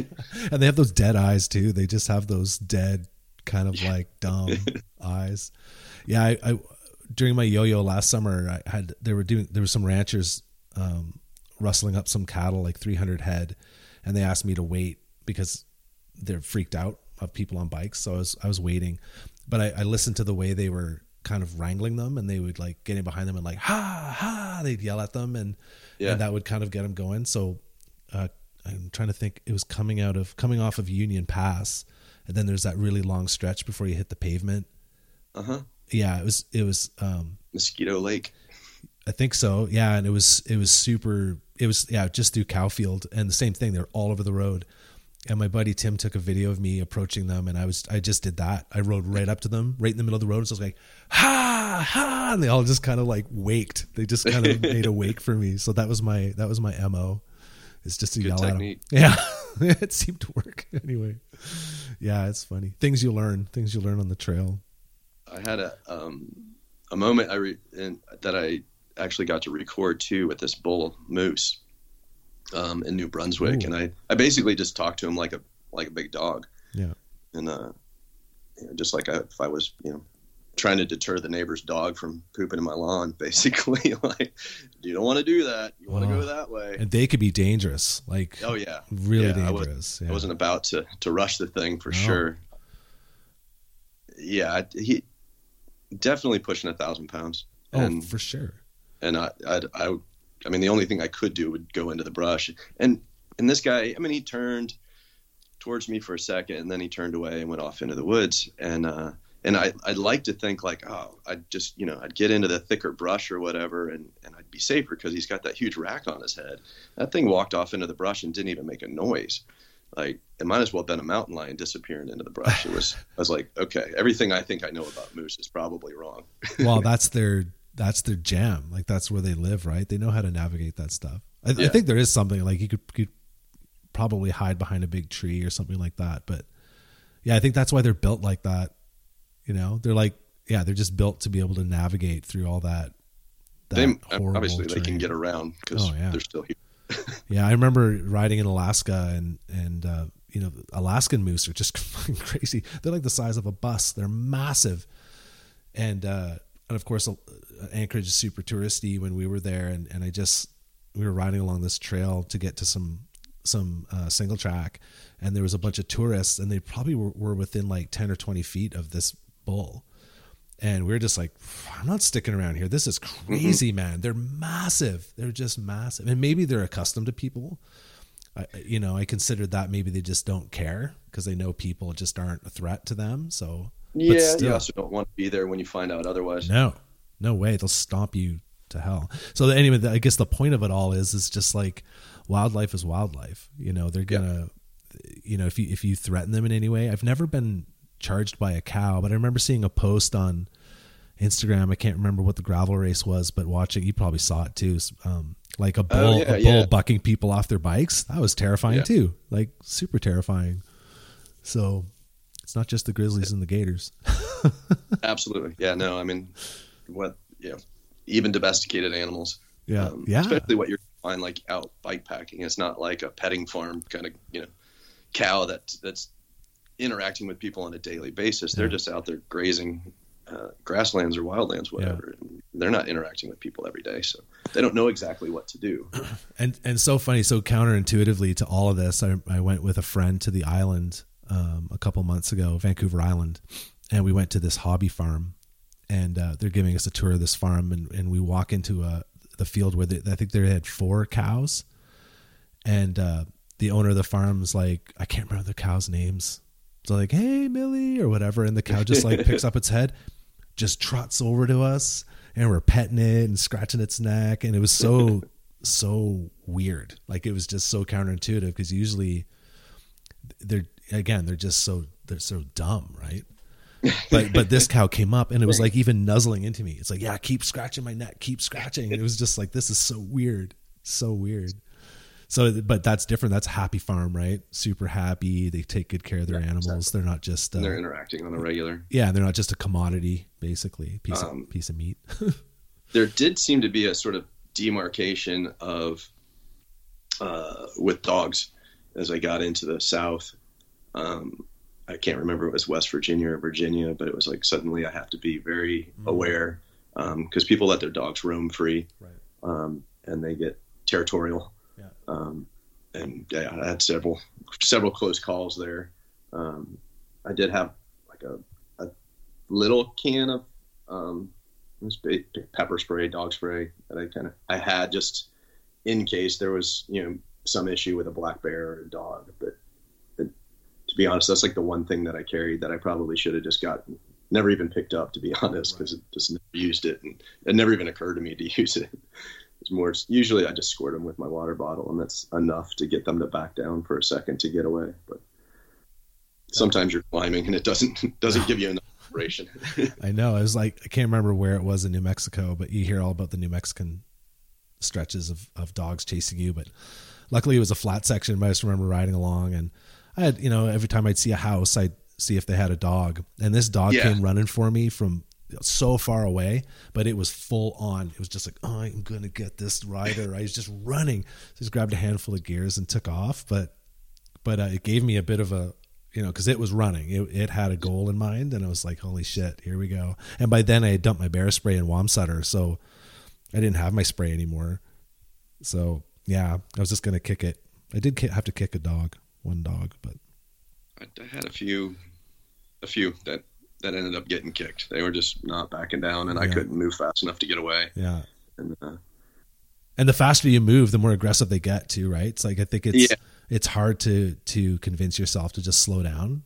And even getting off your bike, they'd probably just stop. They probably wouldn't. I've had that happen before where I just had to stop. It was more because there was a big group. This was, and not on this trip, but in Florida.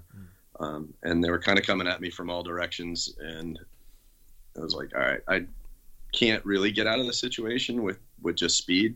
And it was very wet, so probably like riding through kind of fresh snow would probably be the same equivalent, where there's a lot of resistance, and it's very hard to, especially with a bike packing rig, to go fast. So I just stopped and got off the bike, and they realize that you're a human and not a threat, and then they all just kind of calm down. And God, that's way. That's courageous to get off your bike. A wrecking moment, because I didn't really have any other option. It wasn't like it was an intentional, like, oh, I'm just going to step off my bike and these dogs will leave me alone. It was like, all right, this is my one option. Yeah. I'm going to get off the bike, and because I can't ride the bike fast enough, and I actually have better defense if I'm off the bike. And I can't even remember if I had bear spray or not. But it very rarely, I mean, there's so many times in situations like that, it just, my brain does not go to the bear spray. It just doesn't occur to me. Yeah, I know, right? It's interesting. How did the bike fare through that distance? So what was it, 5,900 miles, right? That's the advertised. My actual mileage ended up being 62:35, I think. Wow, that's far. And some of that is sort of backtracking, where I was, especially in the scouting sections, where I had to backtrack and find a different way around. But also, a lot of times you got to go off route to get resupply. And a few miles here or there every day adds up pretty quickly on 79 days. But the bike fared pretty well. I used a Rodeo Labs Flanimal with some Redshift suspension, C-post, and stem. I had some Aerobar pads on there, and used their Redshift kitchen sink with the loop out front, and some decent size, so 650 wheels on it with a 2.2 in the back and a 235 up front. So I had some squish, just a little bit of suspension. That's like 20 millimeters front and rear to take the edge off, and the aero bars to get off the hands occasionally. And the only real issues that I had were with the brakes, and I used I had SRAM AXS shifting, that is the rival brakes, and they're just not made for this. So I blew through pads pretty quickly. Oh yeah. And it took me a little while to figure out sort of how to make it all work. In New Brunswick, I had gone through the pads almost to the shoe. That quickly, hey? Yeah. Wow. Well, I mean, that's close to 1,000 miles. So okay, fair enough.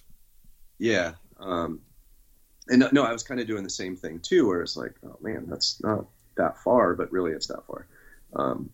And so I got some new brake pads in there, but the pistons would push in too far, and then I put new pads in there, and now they're dragging. And so from Fredericton all the way into Holton, which is where you cross over into Maine. And that was like, I don't know, 200 miles or so. My brakes were dragging. Yeah. And that's just mentally, it's so painful, and physically it's painful. And so I had to go off route, catch a ride down 95 to get down to a bike shop and get that sorted out. And then and I did that work myself. They didn't have mechanics at the shop that day. No. So I let some fluid out of it to take the pressure off. Right. And so then fast forward to the next day, and I get 50 miles into the day, and they're fading because I'd let that pressure off, and now some of the brake pad had gone away. And so for the next like 2 or 3 days, they were fading more and more until I didn't have brakes again. You need a bleed, right? You need to get so I get to another town and they bleed them, and that sorted itself out. What I ended up doing was just changing the pads more often. So I would run them down about halfway, or so, maybe 2/3, and then replace them before they got pushed in too far. Right. But that all comes back to me not using this bike on a bike packing trip at all before this, right, because of all the supply chain issues. The bike wasn't even built until June. And then I built it up to do the On-Bound gravel in Kansas, which was a totally different setup for this trip. So it wasn't loaded and 700 wheels and all these different things. And so, that's like rule number 1, right? Don't use anything new. Well, everything was brand new. And that plays back into what we were talking about earlier of the failures and your opportunities to learn. Yeah. And we'll just add that to the list of things that I did wrong and I was trying not to do the next day. How about your drivetrain? Did you go through a lot of chains or? I think it ended up being 4 chains, 3 cassettes, probably 10 sets of brake pads, a couple of brackets. These things aren't cheap, man. I'm telling you. No, not cheap. I purchased most of that ahead of time and sent it out to myself, kind of with a plan at about every 2,000-ish miles that I would redo the drivetrain and the tires. But there was also some other instances where it was just time to change things out. And a lot of that was very weather dependent. So from the first half of my ride, there was quite a bit of rain, so I'm going to go through brake pads and chains a bit faster through that. And then the second half, the South has been in a drought, and that played into my favor. So things were pretty dry. I don't think I had any significant rain anyways from like West Virginia all the way to Key West, which is nearly half the route, which I was very thankful for. Awesome. Because I had way more than I wanted in the first half.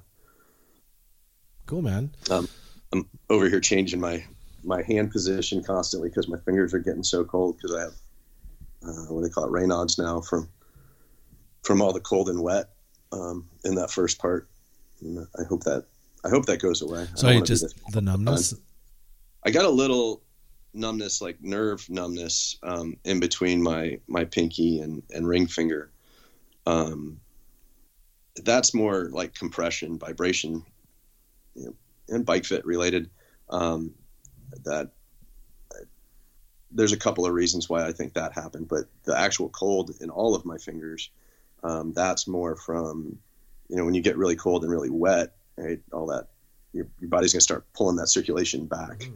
And apparently that doesn't go away right away. Oh, so it's like another, like you have to wait for those blood vessels to allow more blood through the system. I don't know enough about it to haven't done much research on that end of it.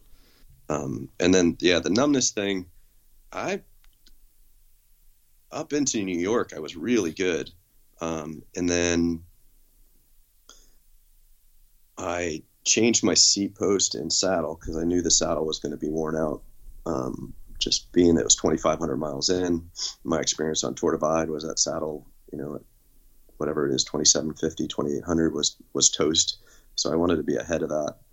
And I set it up we'll say like a millimeter too high. Like it was just enough to tip some weight out in my hands and cause sores.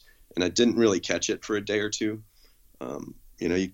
You get used to ignoring things on these kind of trips. Yeah. And But once I adjusted the saddle, it was okay, but it took a while for the numbness to go away.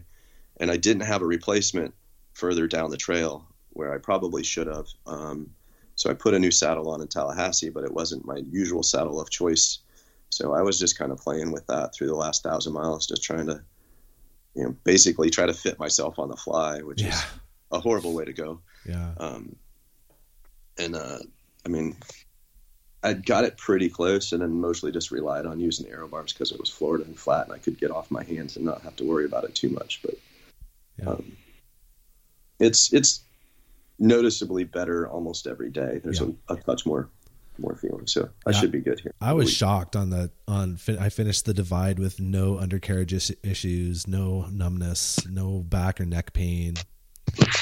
I think I got really lucky with that. Are you running out of juice? No, I just needed to grab my water bottle. Okay. What saddle did you run? I was running a Sella Anatomica. I use a Physique Tundra.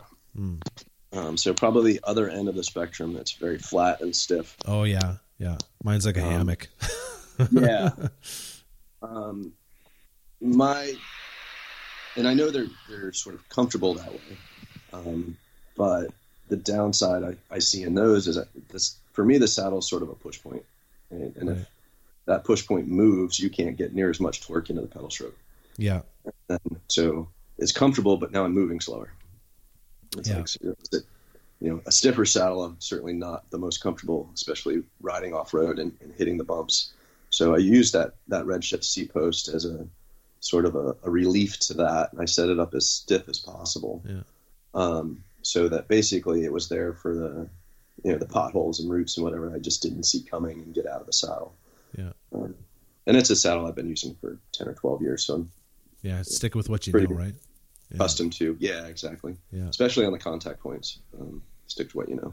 Cool. It's been great talking to you. I think I want to land this plane. It's been great to hear your stories. Thanks for telling so many stories. No worries. Yeah, it's fun. It's fun to share, right?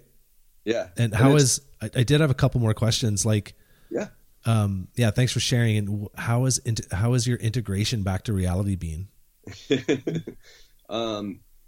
It's challenging. And I think and I knew this was coming from after Tour Divide.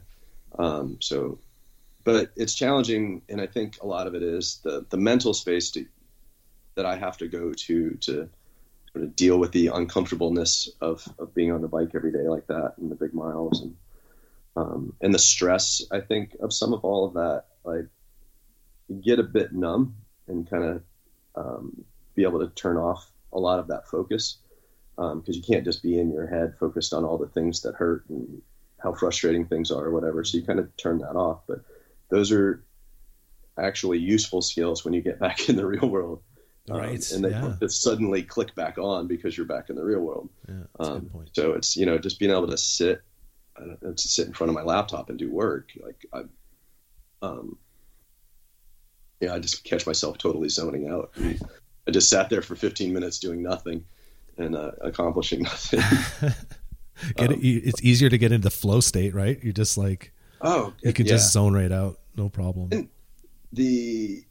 also I had, 2.5 months of just days of dopamine, and all the endorphins of exercising all day long. Yeah. And to suddenly turn that off too is a little rough. And, of course the answer to that is just get back on your bike and ride some more. Yeah. It doesn't have to be a 12-hour day, but an hour certainly makes a difference. So, I'm conscious of that and trying to, do the self-care things, get my bike ride in here and there. And, but really the focusing on things has been the more challenging part. Like, to sit here and tell stories, I could do this all day long. It's to sit in front of my laptop and reply to emails that I just can't seem to get my head around yet. But I need to, because that's work and I need some work. It's been a few months. Yeah, there always needs to be this margin of time, like before and after these things, to plan the logistics, which I think is often the hardest part, is like all the planning that you did, and then all the packing you did and the mail outs you did. And then when you get to the other end and you're finished, then it's like that reintegration and that recovery time, getting sleep back on track, getting focus back on track. It's not eat the 5,000 calories a day. Oh my God, dude. I had lost so much weight on the Divide, and now I just feel, yeah, it's all back, man. It's kind of sad, but I got to get back on the bike more for sure. What's next for you? Going back to that question that you were asked on that last podcast, now that you've done the EDT, what's next? You know, I don't have a good answer for it. And okay. From a bike packing standpoint anyways, I've got some, you know, small things planned. I'm going to do like a 60-mile race this weekend, and then a little overnight trip the following weekend. So just kind of ease back into doing things more at a normal volume as far as riding goes. I don't have some big adventure planned. I'm not sure that my relationship would withstand that if I was suddenly like, hey, I'm going to go do this another month, nor my bank account would probably. The shops that I have relationships with would probably just give up on me. Like, he's never coming. He's gone totally feral. But also, you know, that sensor and app project business that I was talking about earlier, I think that's going to be a much bigger focus here in the next year or so. And that'll be its own adventure, and trying to take that from a, you know, building up of an idea and making a proof of concept to let's turn this into a business and see where that goes. So I foresee that being a bigger part of my life here over the next couple of years. And then I'll definitely get an itch and go find something to do, but I think it'll be more, I don't know, probably more fun than absolute sufferfest or go do a race like Tour Divide or something like that. I'm thinking like, you know, let's go do 600 miles in Italy and you know, stop every 60 miles and eat food and drink wine and have a great time, and not necessarily the sufferfest of what this last trip was. Yeah, it's about balance, right? Got to balance it all out over life. And I think that's good. You know, you have that new project to focus on, and I wish you all the luck with that. I think it sounds awesome. And I wanted to congratulate you on the ride and the money you raised, and give you an opportunity to thank a bunch of people if you'd like to do that right now.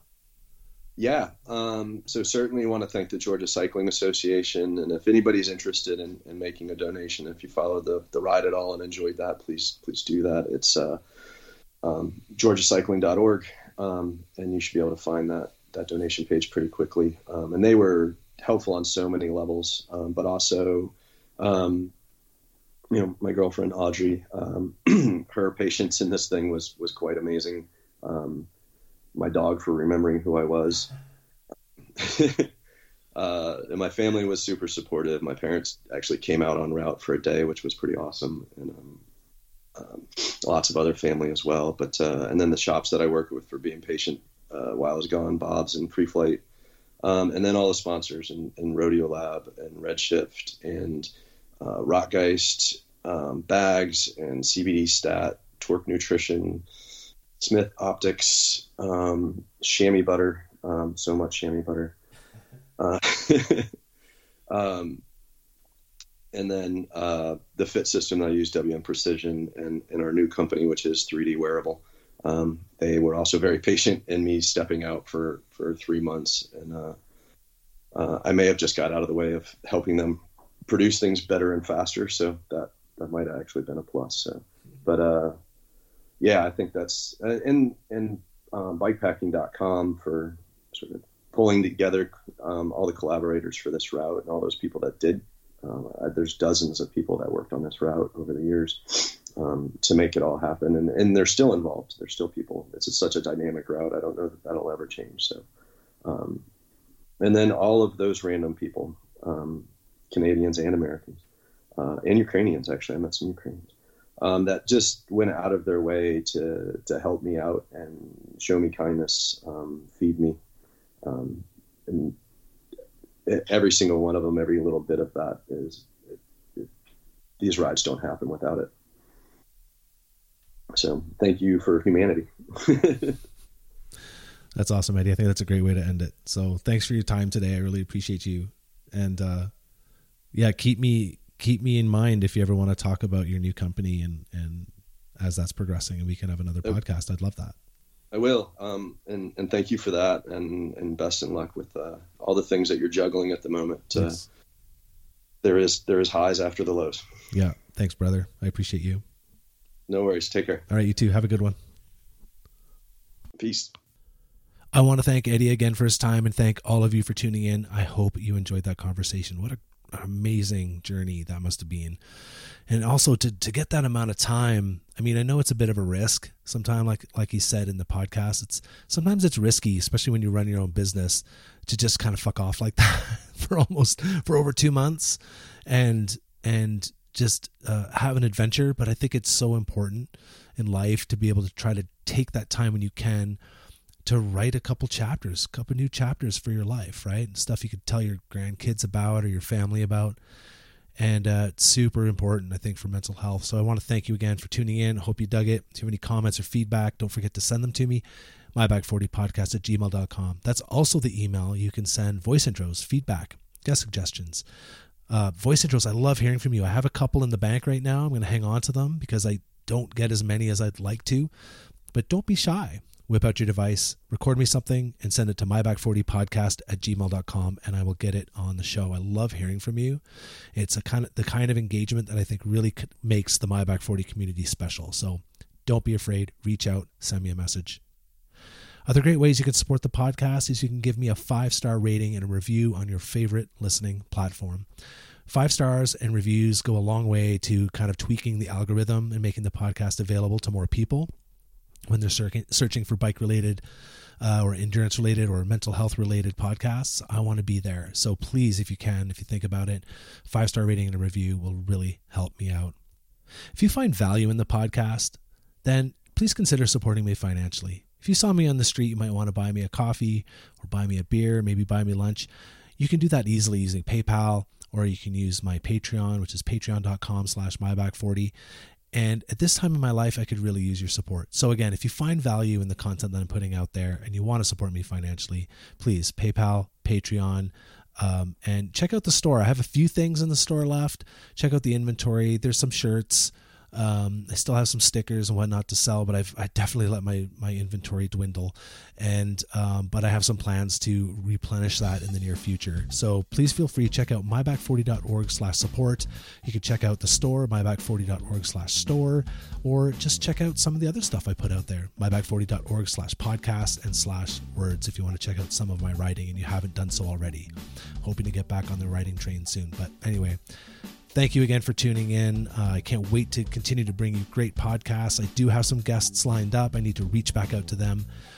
My world is a bit of a gong show right now, and and when I find more bandwidth, I'm going to be committing that to these conversations. But during this time of upheaval, I guess, if you'd like to say, finding the bandwidth to dedicate to these conversations has been quite difficult. So for those of you that I've reached out to, Megan, Tatiana, to name a couple, I am going to reach out to you soon and we're going to have a chat, and I cannot wait. So until then, get out there, ride bikes, sleep in the woods, and keep the rubber side down.